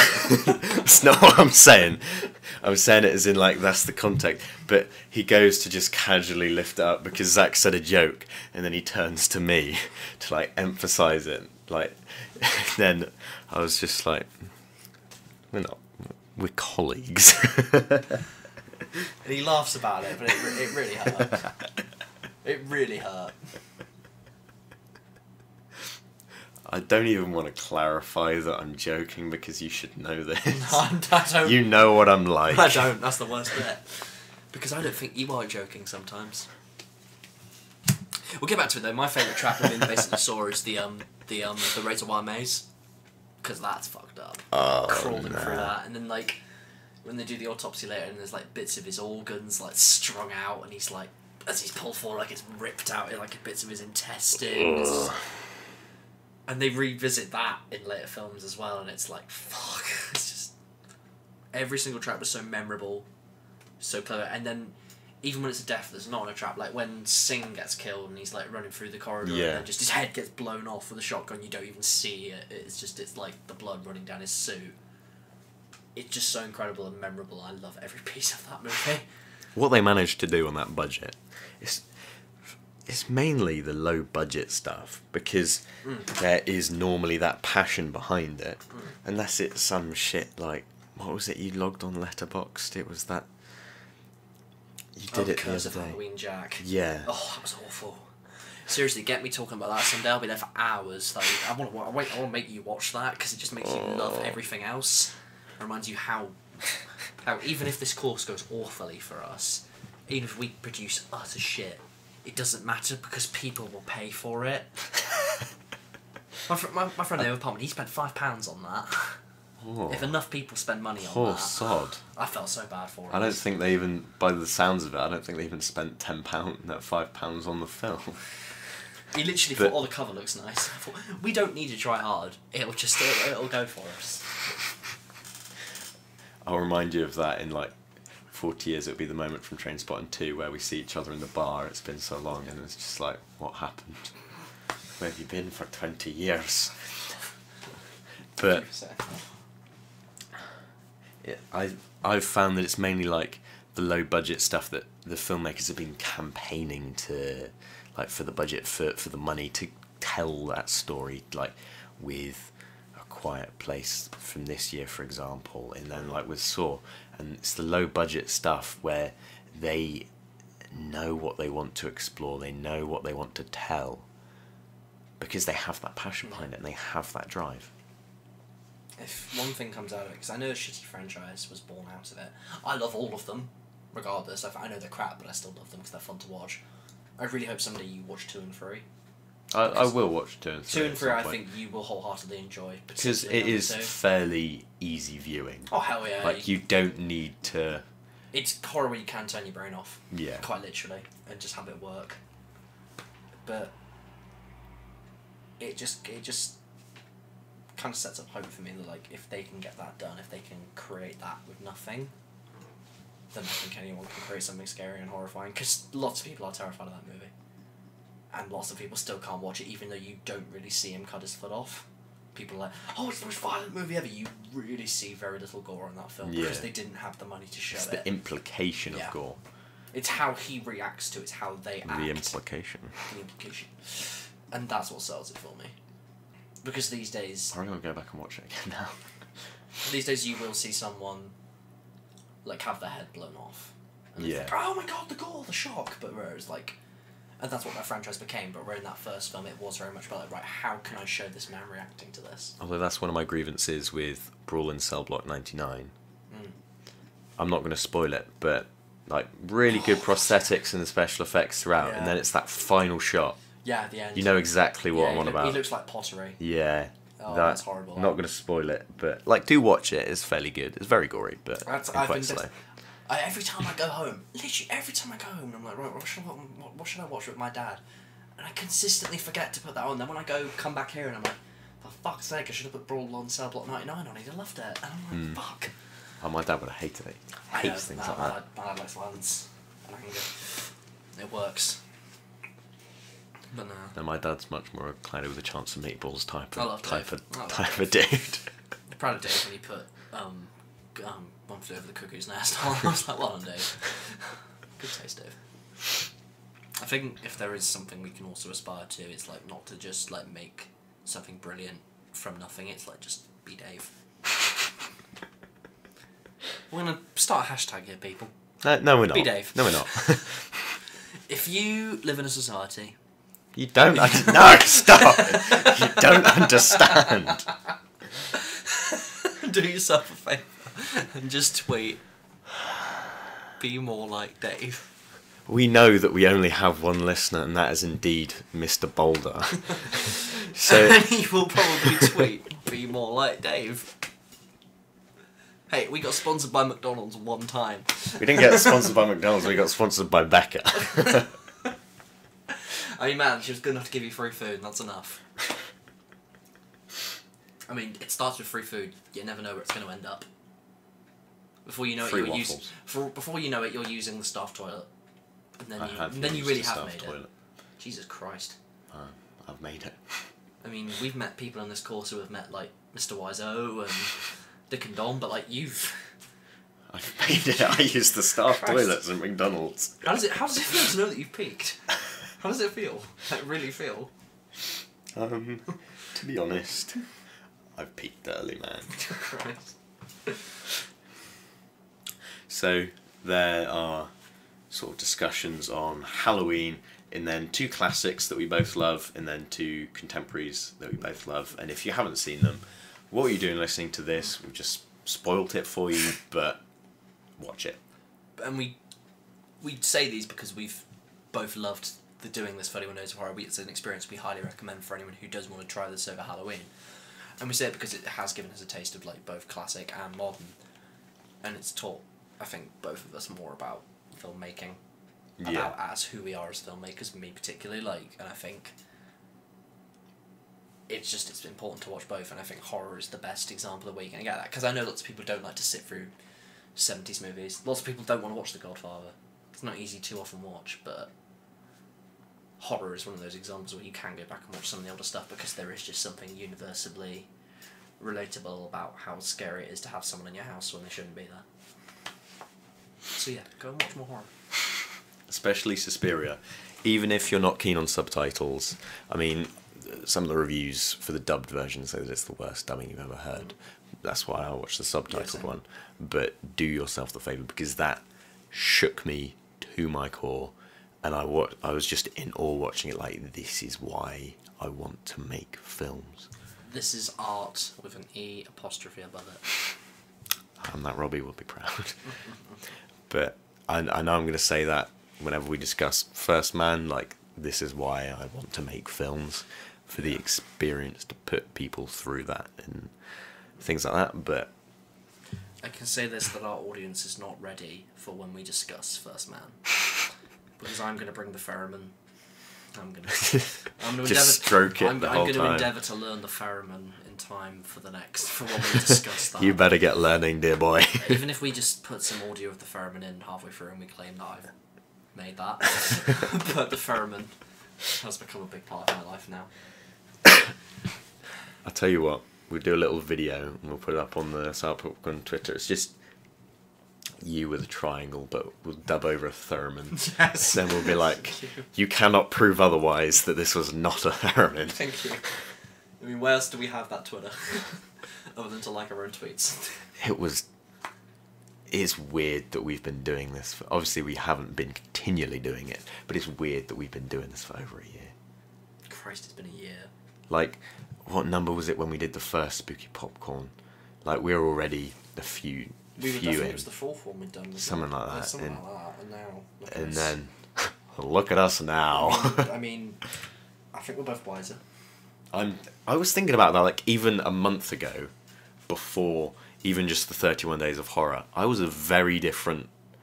Well, not very. I was a different person film-wise. Yeah. Because even just how much I've experienced and the stories that that have been told to me, not even just life experiences, just talking film-wise, I'm a different man. Yeah, I think if we speak about life experiences, we're going to be Hero Day, because I think we're both, in a way, wholeheartedly different little people with our new group of people that we've met. And I love our new group of people. I'm really happy. Like, it's a brilliant thing where I wake up and I'm actively happy to see people we're on a course with. But I agree with you wholeheartedly. Like, film-wise, it has changed just because we've seen new things coming out here. It's changed our perspectives of, like, what we want to do. I know it has for me. And I think it's kind of changed where we're going to take our work. Imagine just going back to who we were on that first Sour Popcorn, where it's like, hi, welcome to the first of who knows how many Sour Popcorn podcasts. Just imagine going back to them and saying, this is where you'll be in a year's time. This is what you'll have made. This is what you'll achieve. Yeah. The idea of time travel is just killing my throat. You'll have seen more movies. Zach, you'll have gotten uglier. For fuck's sake. Jake, you'll have gotten more lucky. But yeah, things will have worked out. So that was our not so spooky and just more tangenty discussion for Spooky Popcorn, 2nd edition. But we do have, very importantly, some things to hold up. We've got important parts of the show. We've got the Quickfire Question. We've got been What's Appertaining. We've been going with the bargain bin, good sir. We've got things to discuss. Oh no, I'm not saying goodbye. We're by no means done. I thought you were saying we're goodbye. We're wrapping up. There was me thinking it's time for me to grab my hat and I'm off. It's that Grandpa Simpson gif where I just take the hat and walk in, put the hat back on and walk back out the same door. But no, things are changing. Although, the cinema is starting soon, so we do need to keep it quick. Yeah, we do need to keep it quick. Right, so we will move. Let's change it, but we'll keep Quickfire Question for the end. Let's go just what's appertaining and what is in your bargain bin. What's appertaining? I know we've discussed it. 31 Days of Horror. I'm going to keep it very horror related in this episode, but some standouts for me on my 31 Days of Horror list. Obviously, Suspiria, we've spoken about it. Eraserhead, that was an experience. Just David Lynch, I love you. I finally finished the Evil Dead trilogy, the originals. Fucking fantastic. Obviously, Wicker Man, but like Brain Dead. Brain Dead. I've obviously seen the scene years ago, the scene, but just seeing the whole thing, I absolutely loved it. Peter Jackson, you're the dude. Also, The Frighteners. That was a fun Scooby-Doo experience. Also, Peter Jackson as well. And then that had Michael J. Fox in it. Go check out The Frighteners. And then Perfect Blue. Now, Perfect Blue was interesting. Oh, hell yeah. That, like, if you haven't seen that, it's unfortunately the only anime on my list, but yeah, well. Also, I'm not going to lie, I wasn't too keen on Hitchcock's The Birds. We're going to have a conversation about that. Why were you not keen on Hitchcock's The Birds? It just didn't really do much for me. Like, I was like, okay, there are birds. There were good moments, there were good scenes. Like, don't get me wrong, it wasn't awful, but I think, obviously coming off the high of Psycho, because I knew that that's like, obviously knew that it couldn't top it, but I don't know, it didn't click with me. Well, that's fine then. I thought you had like a specific, like, oh, I hated this about it. It was just like, if it doesn't do it for you, it doesn't do it for you. I mean, The Man Who Knew Too Much doesn't do it for me very much. Oh no, I really enjoyed that one. Yeah, exactly. It doesn't do it for me very much. I like the ending. Like, yeah. Oh yeah, sorry, we were at the tennis. It was like. I love how it's not James Stewart's story in that one. It's hers. Yeah, exactly. And I think James Stewart was good in that sense to take a step back. And even if he didn't know it directly, Hitchcock was making it for her. Yeah. But like, I can't wait. That's something I do want with you, because you're going to start watching more Hitchcock, and I'm very happy about that.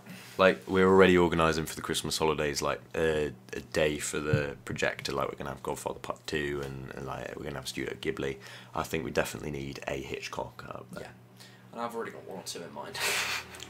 Because I think it is time you saw Strangers on Trains, so you realise, like, if your girlfriend ever does become a problem, you know that I can be there to go and just remove her. Just remove her.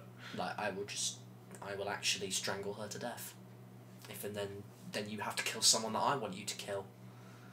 And then it just progresses from there. All Zach's words are his own. I do quite like his girlfriend. She's a lovely person. We don't deserve her, but that's just the point. Like, it's a great Hitchcock film. It's the time you saw Strangers on a Train.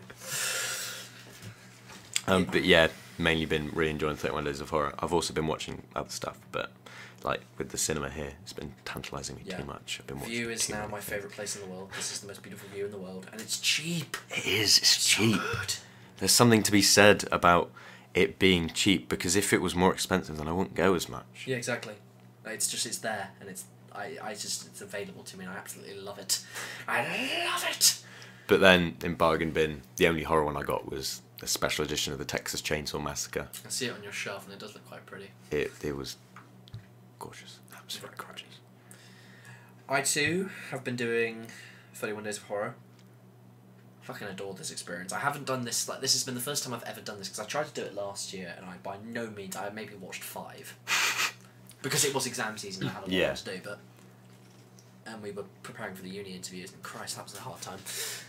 And I had a girlfriend, and I had a lot better life. But yeah, now I'm lonely and I watch films every night, so yeah, but this has been a fun fucking experience, just to be able to sit through some of these, to like just witness the eras and just see different things, like clear standout, Suspiria. Just beyond words. We could talk about that to death.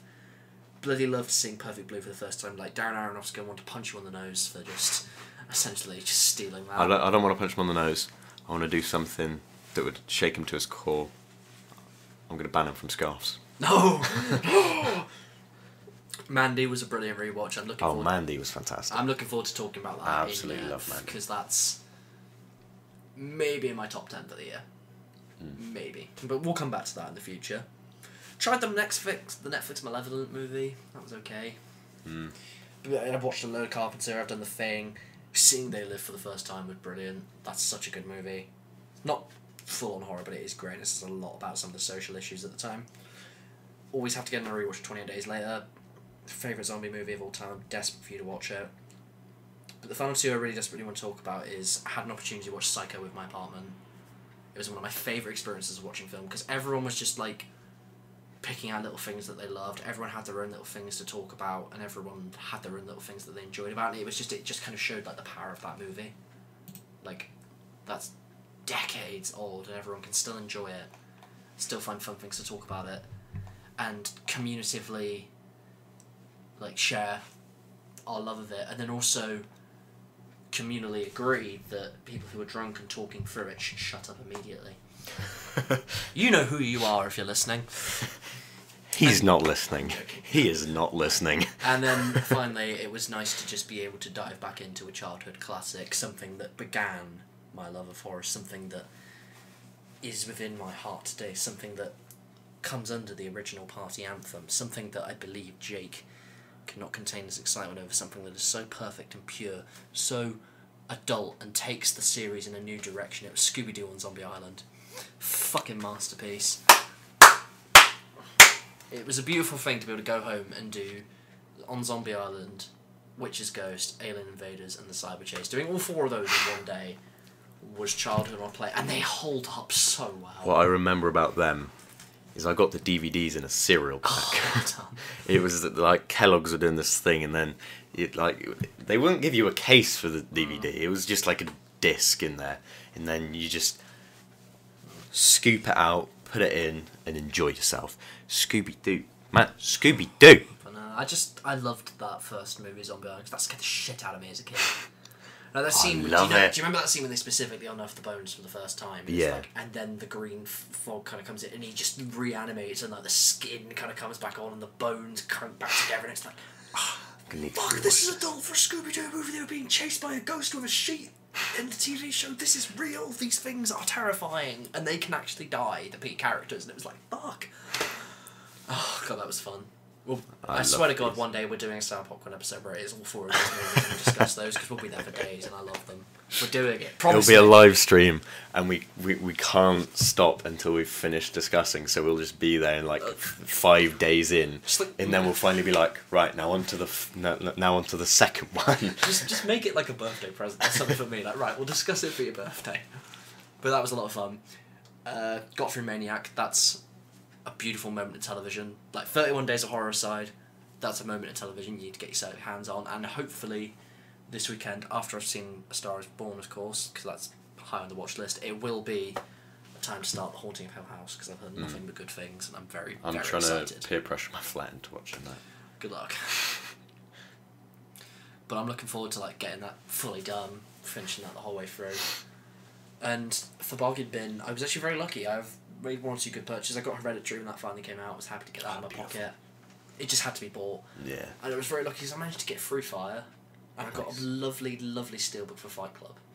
And I was just like, you beautiful thing. You generic film student, no, you. generic film student, you. Fuck off, it's a good movie. It's just not the best movie ever made. I mean, I've never been one to call it the best movie ever made. It's great, but if you know what's coming, it's very obvious. Yeah, I knew what was coming when I first watched it because it had been spoiled spoiled, but it is very good. Did I spoil it for you? I think I spoiled that for you. You spoil everything for me. I spoil a lot for you, I don't spoil everything. There are a lot of things I've been very good on and not spoiled. It was year 9. It was like my 14th or 15th birthday. I go in to drama, talking to Zach and Ellis in the computer room because we were writing essays. It's like, so what did you get for your birthday? And I'm like, oh, I've been meaning to play this for ages, but I haven't yet. The Walking Dead Series 1 Telltale series. Zach looks me dead in the eyes. Spoilers if you haven't played it. But what are you doing if you haven't? Zach looks me dead in the eyes and he goes, Lee dies. That was a very dickish point of my life where I didn't like people, and it was just like I didn't care if I spoiled it for you, and it was a horrible thing for me to do. And there was a special place reserved for me in hell for it, on top of my other numerous crimes. So, yeah. I am sorry. I've redeemed myself, though. I can never forgive you for that. I never told you how it happened. You and Ellis then went into great detail. Oh, I don't remember this. I don't remember it.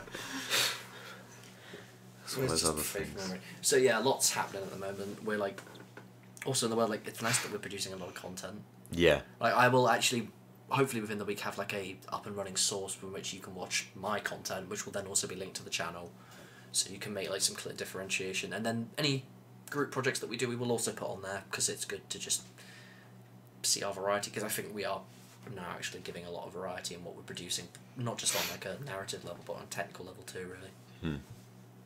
So yeah, a lot going on. I'm very tired because of it. So now for my proposition for you. Oh God. Obviously, he's looking me in the eyes and he's like, just he's combing his hair and he's. Oh. Obviously, I have a few other suggestions for amendments to make to how we do the podcast, but we can discuss that in a future episode. But for now, I'm talking about next week. And I know you already said about talking about the new Halloween and Mandy and whatnot. I'm very scared. But ladies and gentlemen, boys and girls, anything and everything in between. Members of the Christian Penguin Flipperhood. All 0 of you. How dare you, that's an actual breathing movement. Sorry, all 1 of you. Fuck but you. he's here with me right now. Screw you. I will begin that church. Christians and penguins will march together in union. We will march with flipper and hand together, and we will rise above the armies of the Sultan the world, and we will reclaim the land which was ours. Yeah, it's the exact only fitting purpose for the Club Penguin meme where he sat by the table by himself and he's like, I'd like to thank you all for coming. Quite literally. I literally, like, on the last day I just went in and I went, Flipper friends, join with me! And then no one responded. And then I swore and then I got my email account banned for 3 days. So yeah, your proposition. But anyway, for the listeners, during the hiatus when we were settling in at university and all these things were going on in our life and all these changes. Sorry, Shrek 2. I can't get enough of it. For 5 minutes, could you not be yourself? For 5 minutes! But my little proposition to Zachary, it was his birthday in these weeks, and I'm going to suggest something, but again, it is your choice, because I did think that we would be back earlier than this, but obviously we've been very, very busy. Yeah, quite busy. Have a special happy birthday Zachary episode where we do the entire filmography of the theatrical feature-length releases of Quentin Tarantino's career. I mean, I think I'd probably make love to you there and then. For fuck's sake. I think that is like full on We Love Zach Day.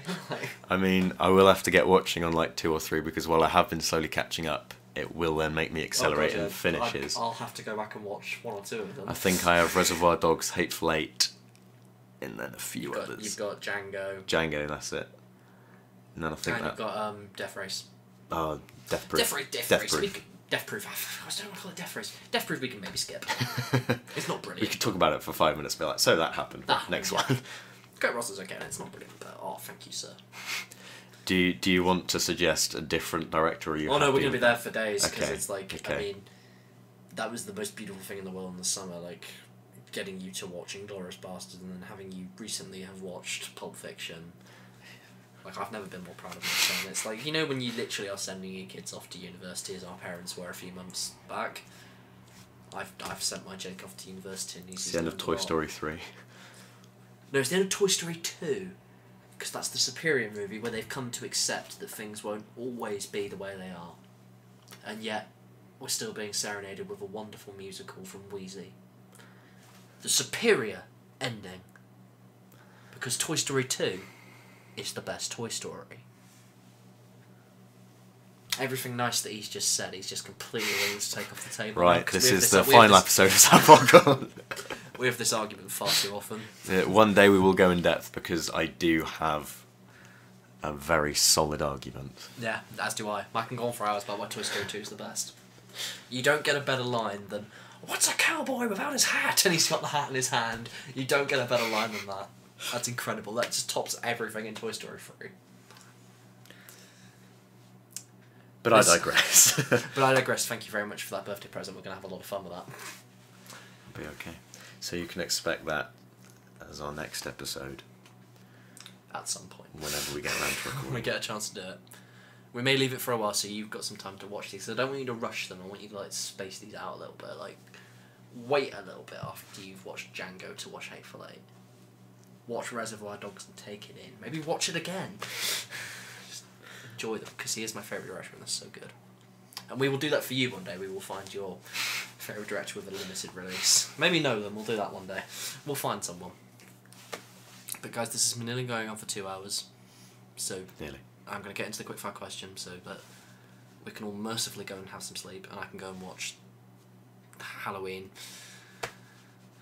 and then The Fog and then Call of Cthulhu and then Resident Evil 7 and then we can finish that just in time to wake up the next day. I don't care, should we just not go in on Thursday? Can we just sit and play Resident Evil 7?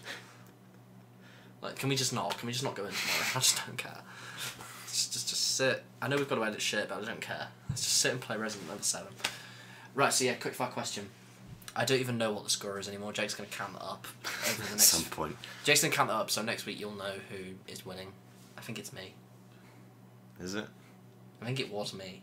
Because I think we were even in that last episode, then I think I won the one I did in that last episode. Excuse me. We'll get back to you. We'll get back to you on that, yeah. But yeah, like I say, we were off in 2 hours to go and see the new Halloween. And this is, of course, taking a classic character and kind of rebooting it and kind of giving it a sequel. So I'm literally going to say, you can do any horror at this point, but it helps if it is a classic. What classic horror deserves that well-needed sequel? One that doesn't have it. One that doesn't. If it has a sequel, fine. But if you wanted another and you think it would fit the cultural zeitgeist today and it would appease these audiences, then that's fair. Me, I'm picking Gremlins. We need Gremlins 3. I recently did Gremlins again for the original for my 31 Days of Horror. And it's not only a stellar horror film, it's a brilliant comedy. And we don't get that level of quality craftsmanship within Hollywood anymore. We don't get that puppeteering work. We don't get animatronics built like that anymore. And you don't get a level of creature comedy like that anymore, particularly when you see Gremlins 2. You've seen Gremlins 2, right? Yeah. Well done. Which do you prefer, actually, Gremlins 1 or 2? 1. I prefer 2, but we'll get into that. When you can then install levels of comedy within it for Gremlins 2. I think if you built Gremlins 3 today, people will absolutely go wild for it. The craze for small horror characters is insane. There's a reason they're bringing Chucky back. There's a reason Annabelle's got 3 movies. If they did another Gremlins movie, I can guarantee you. If someone like Phil Miller and Chris Lord was behind it, and or say for instance James Gunn was behind it, you'd have a stellar, really well done comedy with great horror elements. You've instantly got Gizmo who's connectable, and then you just create your own original Gremlins like they did in Gremlins 2, but you made them hilarious. You can guarantee there'll be one who's on Instagram all the time, there'll be one playing video games, you can make a load of great commentaries with the Gremlins, you can do really good scares, and fucking hell will it be marketable. Those little creatures are just the easiest things to market in the world, and there's just such an established fan base of it, people fucking love that movie. Spielberg produced it, so people instantly know it. That theme song is one of the most recognisable theme songs of all time. For me, it's up there with Indiana Jones and the Superman theme. Dun dun dun dun dun dun dun dun dun dun dun dun. It's just so recognisable. Do it because it's fucking good. and do it because I think, quite frankly, the audience and the world deserves to see Gizmo in a movie again, because we need cute Gizmo. As long as they don't do this movie with CGI, give us back cute little Gizmo, because we've missed him. We know he's having a lot of fun, particularly as well when they built him up as Rambo in the sequel. Build him up as something even cooler in the third one. Give him like a really cool fight sequence. We know we all want it. Hollywood, you know you want to. You know you've got people out there that would do a good job of it. Give us Gremlins 3. Oh, fuck, this is... I'm glad you went on for so long because it's given me more time to think. That's quite alright. But... I had a lot of ones in mind for this, because I was thinking, like... Originally I was going to say Nightmare on Elm Street, but then I was thinking, Halloween's done so well, we're likely going to get another one anyway. Yeah. So I thought I'd go for Gremlins, just because it was a pick from the heart, and I love Gremlins. It's one of my big shames, because I have like a really nice, like, authentic cuddly Gizmo with like plastic ears, and it looked really great, and I haven't brought it to uni with me. I really want to bring it. And watching it the other day, I was like annoyed that I didn't have it on my bed with me, and I was like, I mean, I've got my Totoro now. Thank you, Zoe, we love you for it, but I need my Gizmo with it. See, I'm so torn on this question, because one of the reasons why I like horror for the most part is that it's the one-off uses of it, and like, I specifically chose Gremlins because I think it's something that will fit in with the culture. Like, audiences would love to see it. They could probably come up with a funny sequel, and it's characters we'd just like to see again. Like, I think they would fit in well with the modern era, and I think you'd do it well.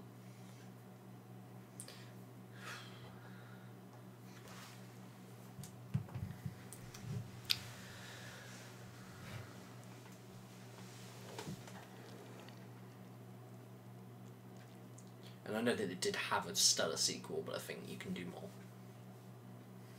I've got an idea, except I'm worried because I haven't seen the TV series. I've only seen the films. Okay. I'm going to say Evil Dead 4. Okay. I haven't seen Ash vs. the Evil Dead, so I don't know what they explore in that. Although, from the looks of things, from that, I've only seen one trailer. From the looks of things, it isn't a direct continuation from Army of Darkness, but I do not know. But I'm just going to talk solely you go ahead, film-wise. Well, yeah, like, say, like, imagine nothing else exists. This is just your vision. Okay. Let's make it that. So, say, like, he gets the chance to do what he always wanted from the cancelled vision of what Ash vs. Evil Dead Season 4 was going to be, or, like, if he could have made that fourth movie, like, make it that. So. We've got a pitch now, I hate it. Because I didn't have a pitch. I'm trying to get the cogs turning, because I can tell that as soon as I've gone, and that's my pitch, I'll then come up with a different idea, Yeah. but then it'll be too This will late. give me time to think of a pitch as well, to combat it. Evil Dead 4 needs to exist because Sam Raimi needs to direct more again. Not only is he one of the best and most influential directors in my experience, not only with Spider-Man, but then also with the more mature themes and just horror of the Evil Dead series, even though he did that beforehand. I think that we need a continuation directly from the end of Army of Darkness. And spoilers if you haven't seen Army of Darkness, but that film ends with Ash going, he slept for too long. He is there in the future. The world is in ruins. And so, what you could do with that is show the psychological torment that that would have on a person. And it would bring it back to horror, because while I enjoy Army of Darkness an awful lot, I absolutely adore Army of Darkness, I think that you could easily... It could be seen more as a comedy rather than actual horror.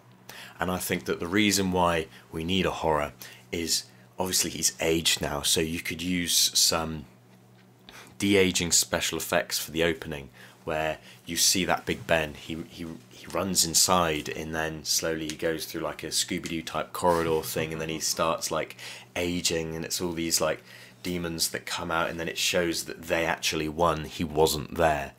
And then he has to try and find his way back home. He is literally there by himself. He's almost in a slightly I Am Legend. This would only be for the first half hour because you won't want it to be too bleak, but it's almost in an I Am Legend way. He finds a somewhat companion in either a dog or anything like that, but apart from that, he is by himself. It's with a goat, because that will make Sam Raimi hands happy. Okay, here's a goat. It's a goat that can talk. Played by Tessa Thompson, because Tessa Thompson is good and everything. It's fantastic. But I think we need this because it's fantastic. It could be extraordinary, but no more beating around the bush. I'm actually going to come up with a film idea now. You could have him go into the ruins of the cabin. You could have that as the only thing that has survived the devastation. You could even have it as like the headquarters for the demons, but then that would be taking it as in like, this isn't a barren landscape. I think it would work better as more of a you have to be quiet because there could be a demon around any corner, but they aren't everywhere. It's not some massive army of darkness, like goddamn massive big scale thing. It's taking it back down to the smaller stakes of the first one. It doesn't need a big budget, but you go back to the cabin and then you start going through doors. It starts playing tricks on his mind. He starts seeing people, the people from the first one, his air quotes love from Army of Darkness. And then it can also take him back in time in these sequences, and then it shows him aged, and is he happy with what he did? It could almost be like the moment from the Doctor's wife in Doctor Who, where they see the old Rory, where he's like, you were supposed to come back for me, why were you? And then he's like, I waited for you. And that big whole moment, it could be an old version of Ash, because we have seen evil versions of Ash before. Oh, yeah. And I think that then could... Obviously, you don't want to keep doing the same thing where he just propels and bungee jumps from past to future, but then you could play around with, is he actually there, or like, does it actually send him back in time? And I think you could really work on that, especially with bringing back the old special effects. Yeah. Not CG heavy, not blood everywhere like in the remake, even though I do love the remake. I fucking love the remake. But just having it focus on Ash and who he is now, I think that could be interesting, with then sending him back, sending him forth. Is it all in his mind? Is it not in his mind? I wish I came up with more of a story there. No, it works. I've got a story for mine. And with yours, you say, hey, if that pitch doesn't work, you just do what the alternative ending to Army of Darkness was, and you're stuck in the future. It's the Wasteland. And then you just do Mad Max Evil Dead. That works. Exactly. Again, it writes itself, people.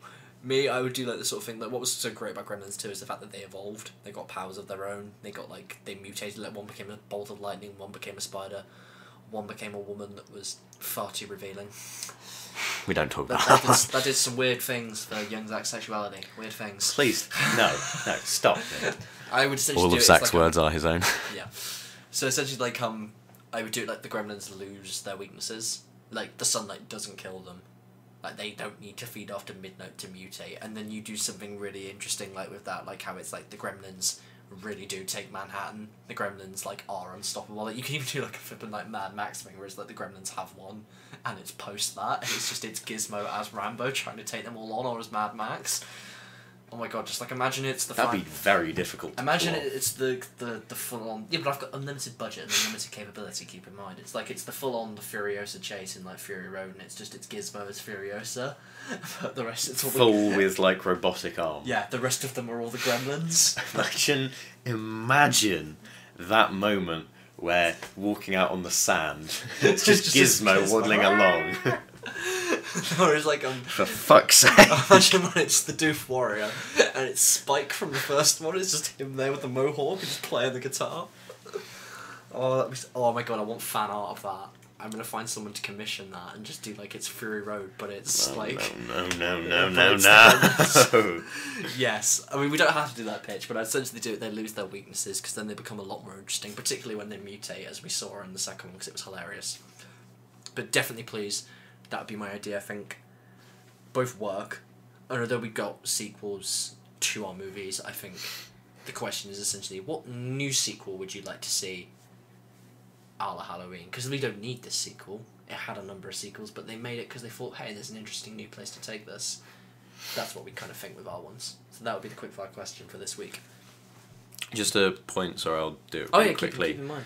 With mine, you could have it. He wakes up in the future. There aren't any demons about. It was like the humans and the demons, they killed each other in the crossfire. Pardon? Deadites. Yeah, that's it. Deadites, and then. Oh yeah, I said it. And then, it is like what I said earlier, except it is just him slowly turning insane. Yeah. But yet you still have all the people there. Like, even if there is a corpse, then it's like in the second one where that deer's laughing. Yeah. It then all comes alive, but then there will just be that solitary moment. Sad, reflective, just before the end credits. He's gone through all of this. He loses his other arm, and then it just, like, because all this crazy shit's happening, and then it just cuts. He's stood in the exact same place. He's still talking. He's still doing all of it, but he's just by himself, and it's all in his head because he has lost his sanity, and you don't need the evil there anymore because it has manifested in Ash's mind. He has become what he sought to destroy. It's that line from Fury Road. It was hard to know who was more crazy. I think either of those would be fun. I think we're in a crazy enough point with film where you probably could see both of them end up getting made. So but Sam Raimi, please watch more films. Also, do yourself a favour, just watch Drag Me to Hell. It's pure Raimi. Like, there are moments of it that are brilliant, and there are moments of it that are just batshit crazy. Just do yourself the favour. Also, Mr. Raimi, I know, like Del Toro, you're a big fan of the show, so just hit me up as well, please. I think that we could do, if all three of us lived in a house together, Guillermo, Sam and I think that would be a good sitcom, and you can come visit. You can be the Todd that sleeps on the settee. I would not be the Todd, because I recognise what the real Holy Raimi trilogy is, and that it is the Evil Dead trilogy. So I would be invited for afternoon tea long before yourselves, good sir. That's going to be a quickfire question one day. What is the real Holy Raimi trilogy? The Evil Dead or the Spider-Man trilogy? Don't make me shit on the Evil Dead. Yeah, don't make me shit on Spider-Man. Let's not play this game. So that's been the quickfire question. We're going to stop that before we get into an argument. We have to sit in separate seats in the cinema. We can't sit next to each other because we've had an argument about Sam Raimi. And the fact that he called me a colleague. Colleague at Quickmart. Honestly, you wait until I go back to Newton and I tell all your flipping family about that. Really see what they be think. Dave. Hashtag be more like Dave. You wait until I tell people about that and they see what you became when you were and I'll just stand there as you're telling them, and I'll do the same pose as the raw kid. I'll just be there. I'll be proud. But anyway, we'll quickly then in minutes do our recommendation. My firm recommendation for Halloween is watch Kill List. Ben Wheatley, I spoke about it earlier, but just do yourself the favour, watch Kill List. Also watch The Frighteners by Peter Jackson. Again, good Scooby-Doo horror. But most importantly for my recommendation of the week, I am going to say it's a fairly small film, but it's very intriguing in the setup and the payoff, because in some ways it's quite generic, but I just love the whole retro feel and everything of it all. It's about it's a 2016 release called I'm Not a Serial Killer, and the main person who you'll know in it is Christopher Lloyd. He is really good in it, but it follows the story of a young kid, and all these strange things start happening in his town, and it's a beautiful beautiful town in, I believe, Canada, I think.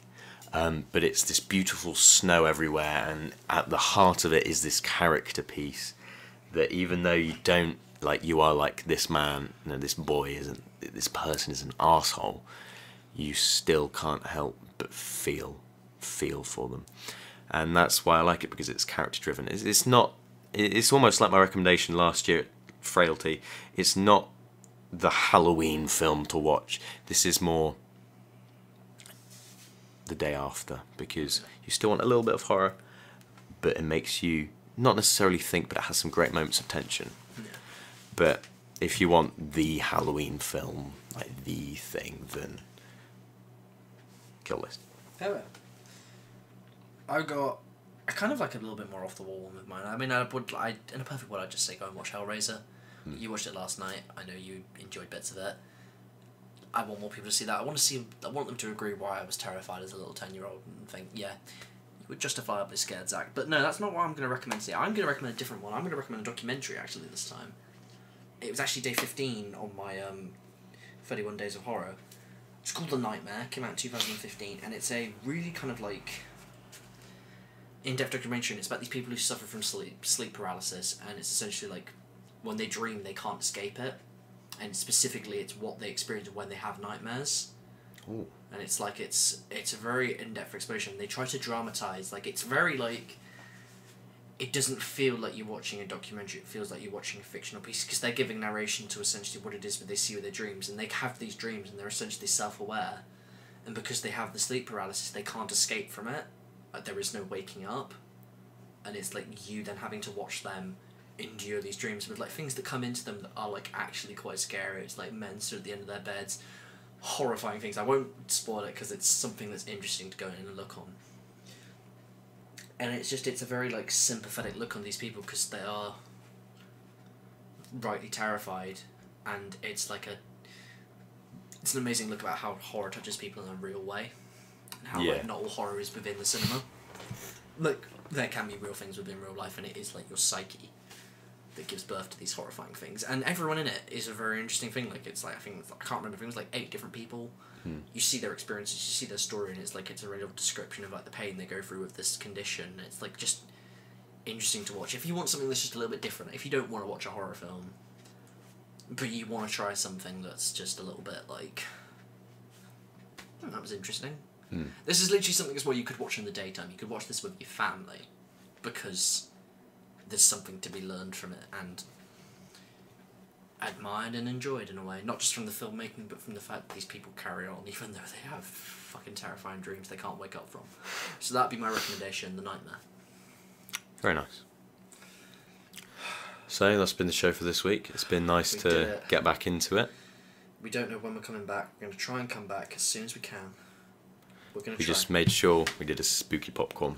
I mean, we're literally away next week, so we will try and... Yeah, we're off at a short film festival next week, so we will have a lot. Try and we will do have a lot something. to talk about that. We'll maybe try and talk about some of the things we saw in that. Yeah. In an episode at some point, if we can.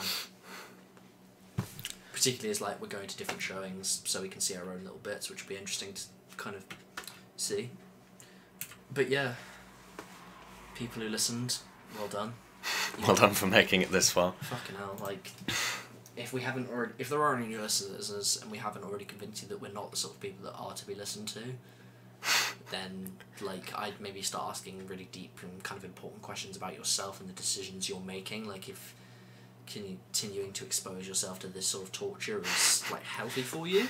Because I know Jake's a decent bloke, and I know he can say, like, really dickish and hurtful things, but at the end of the day, people do like him and do get on with him. But me, I'm a deplorable and unforgivable human being who has said things that he could probably not say to any rational human being that wasn't someone he's already stuck to, like a parasite like Jake, because I will probably end up in prison or likely some sort of hell. I'm deplorable, and you should avoid me. You should avoid this podcast, or just seek out quality solo content from Jake.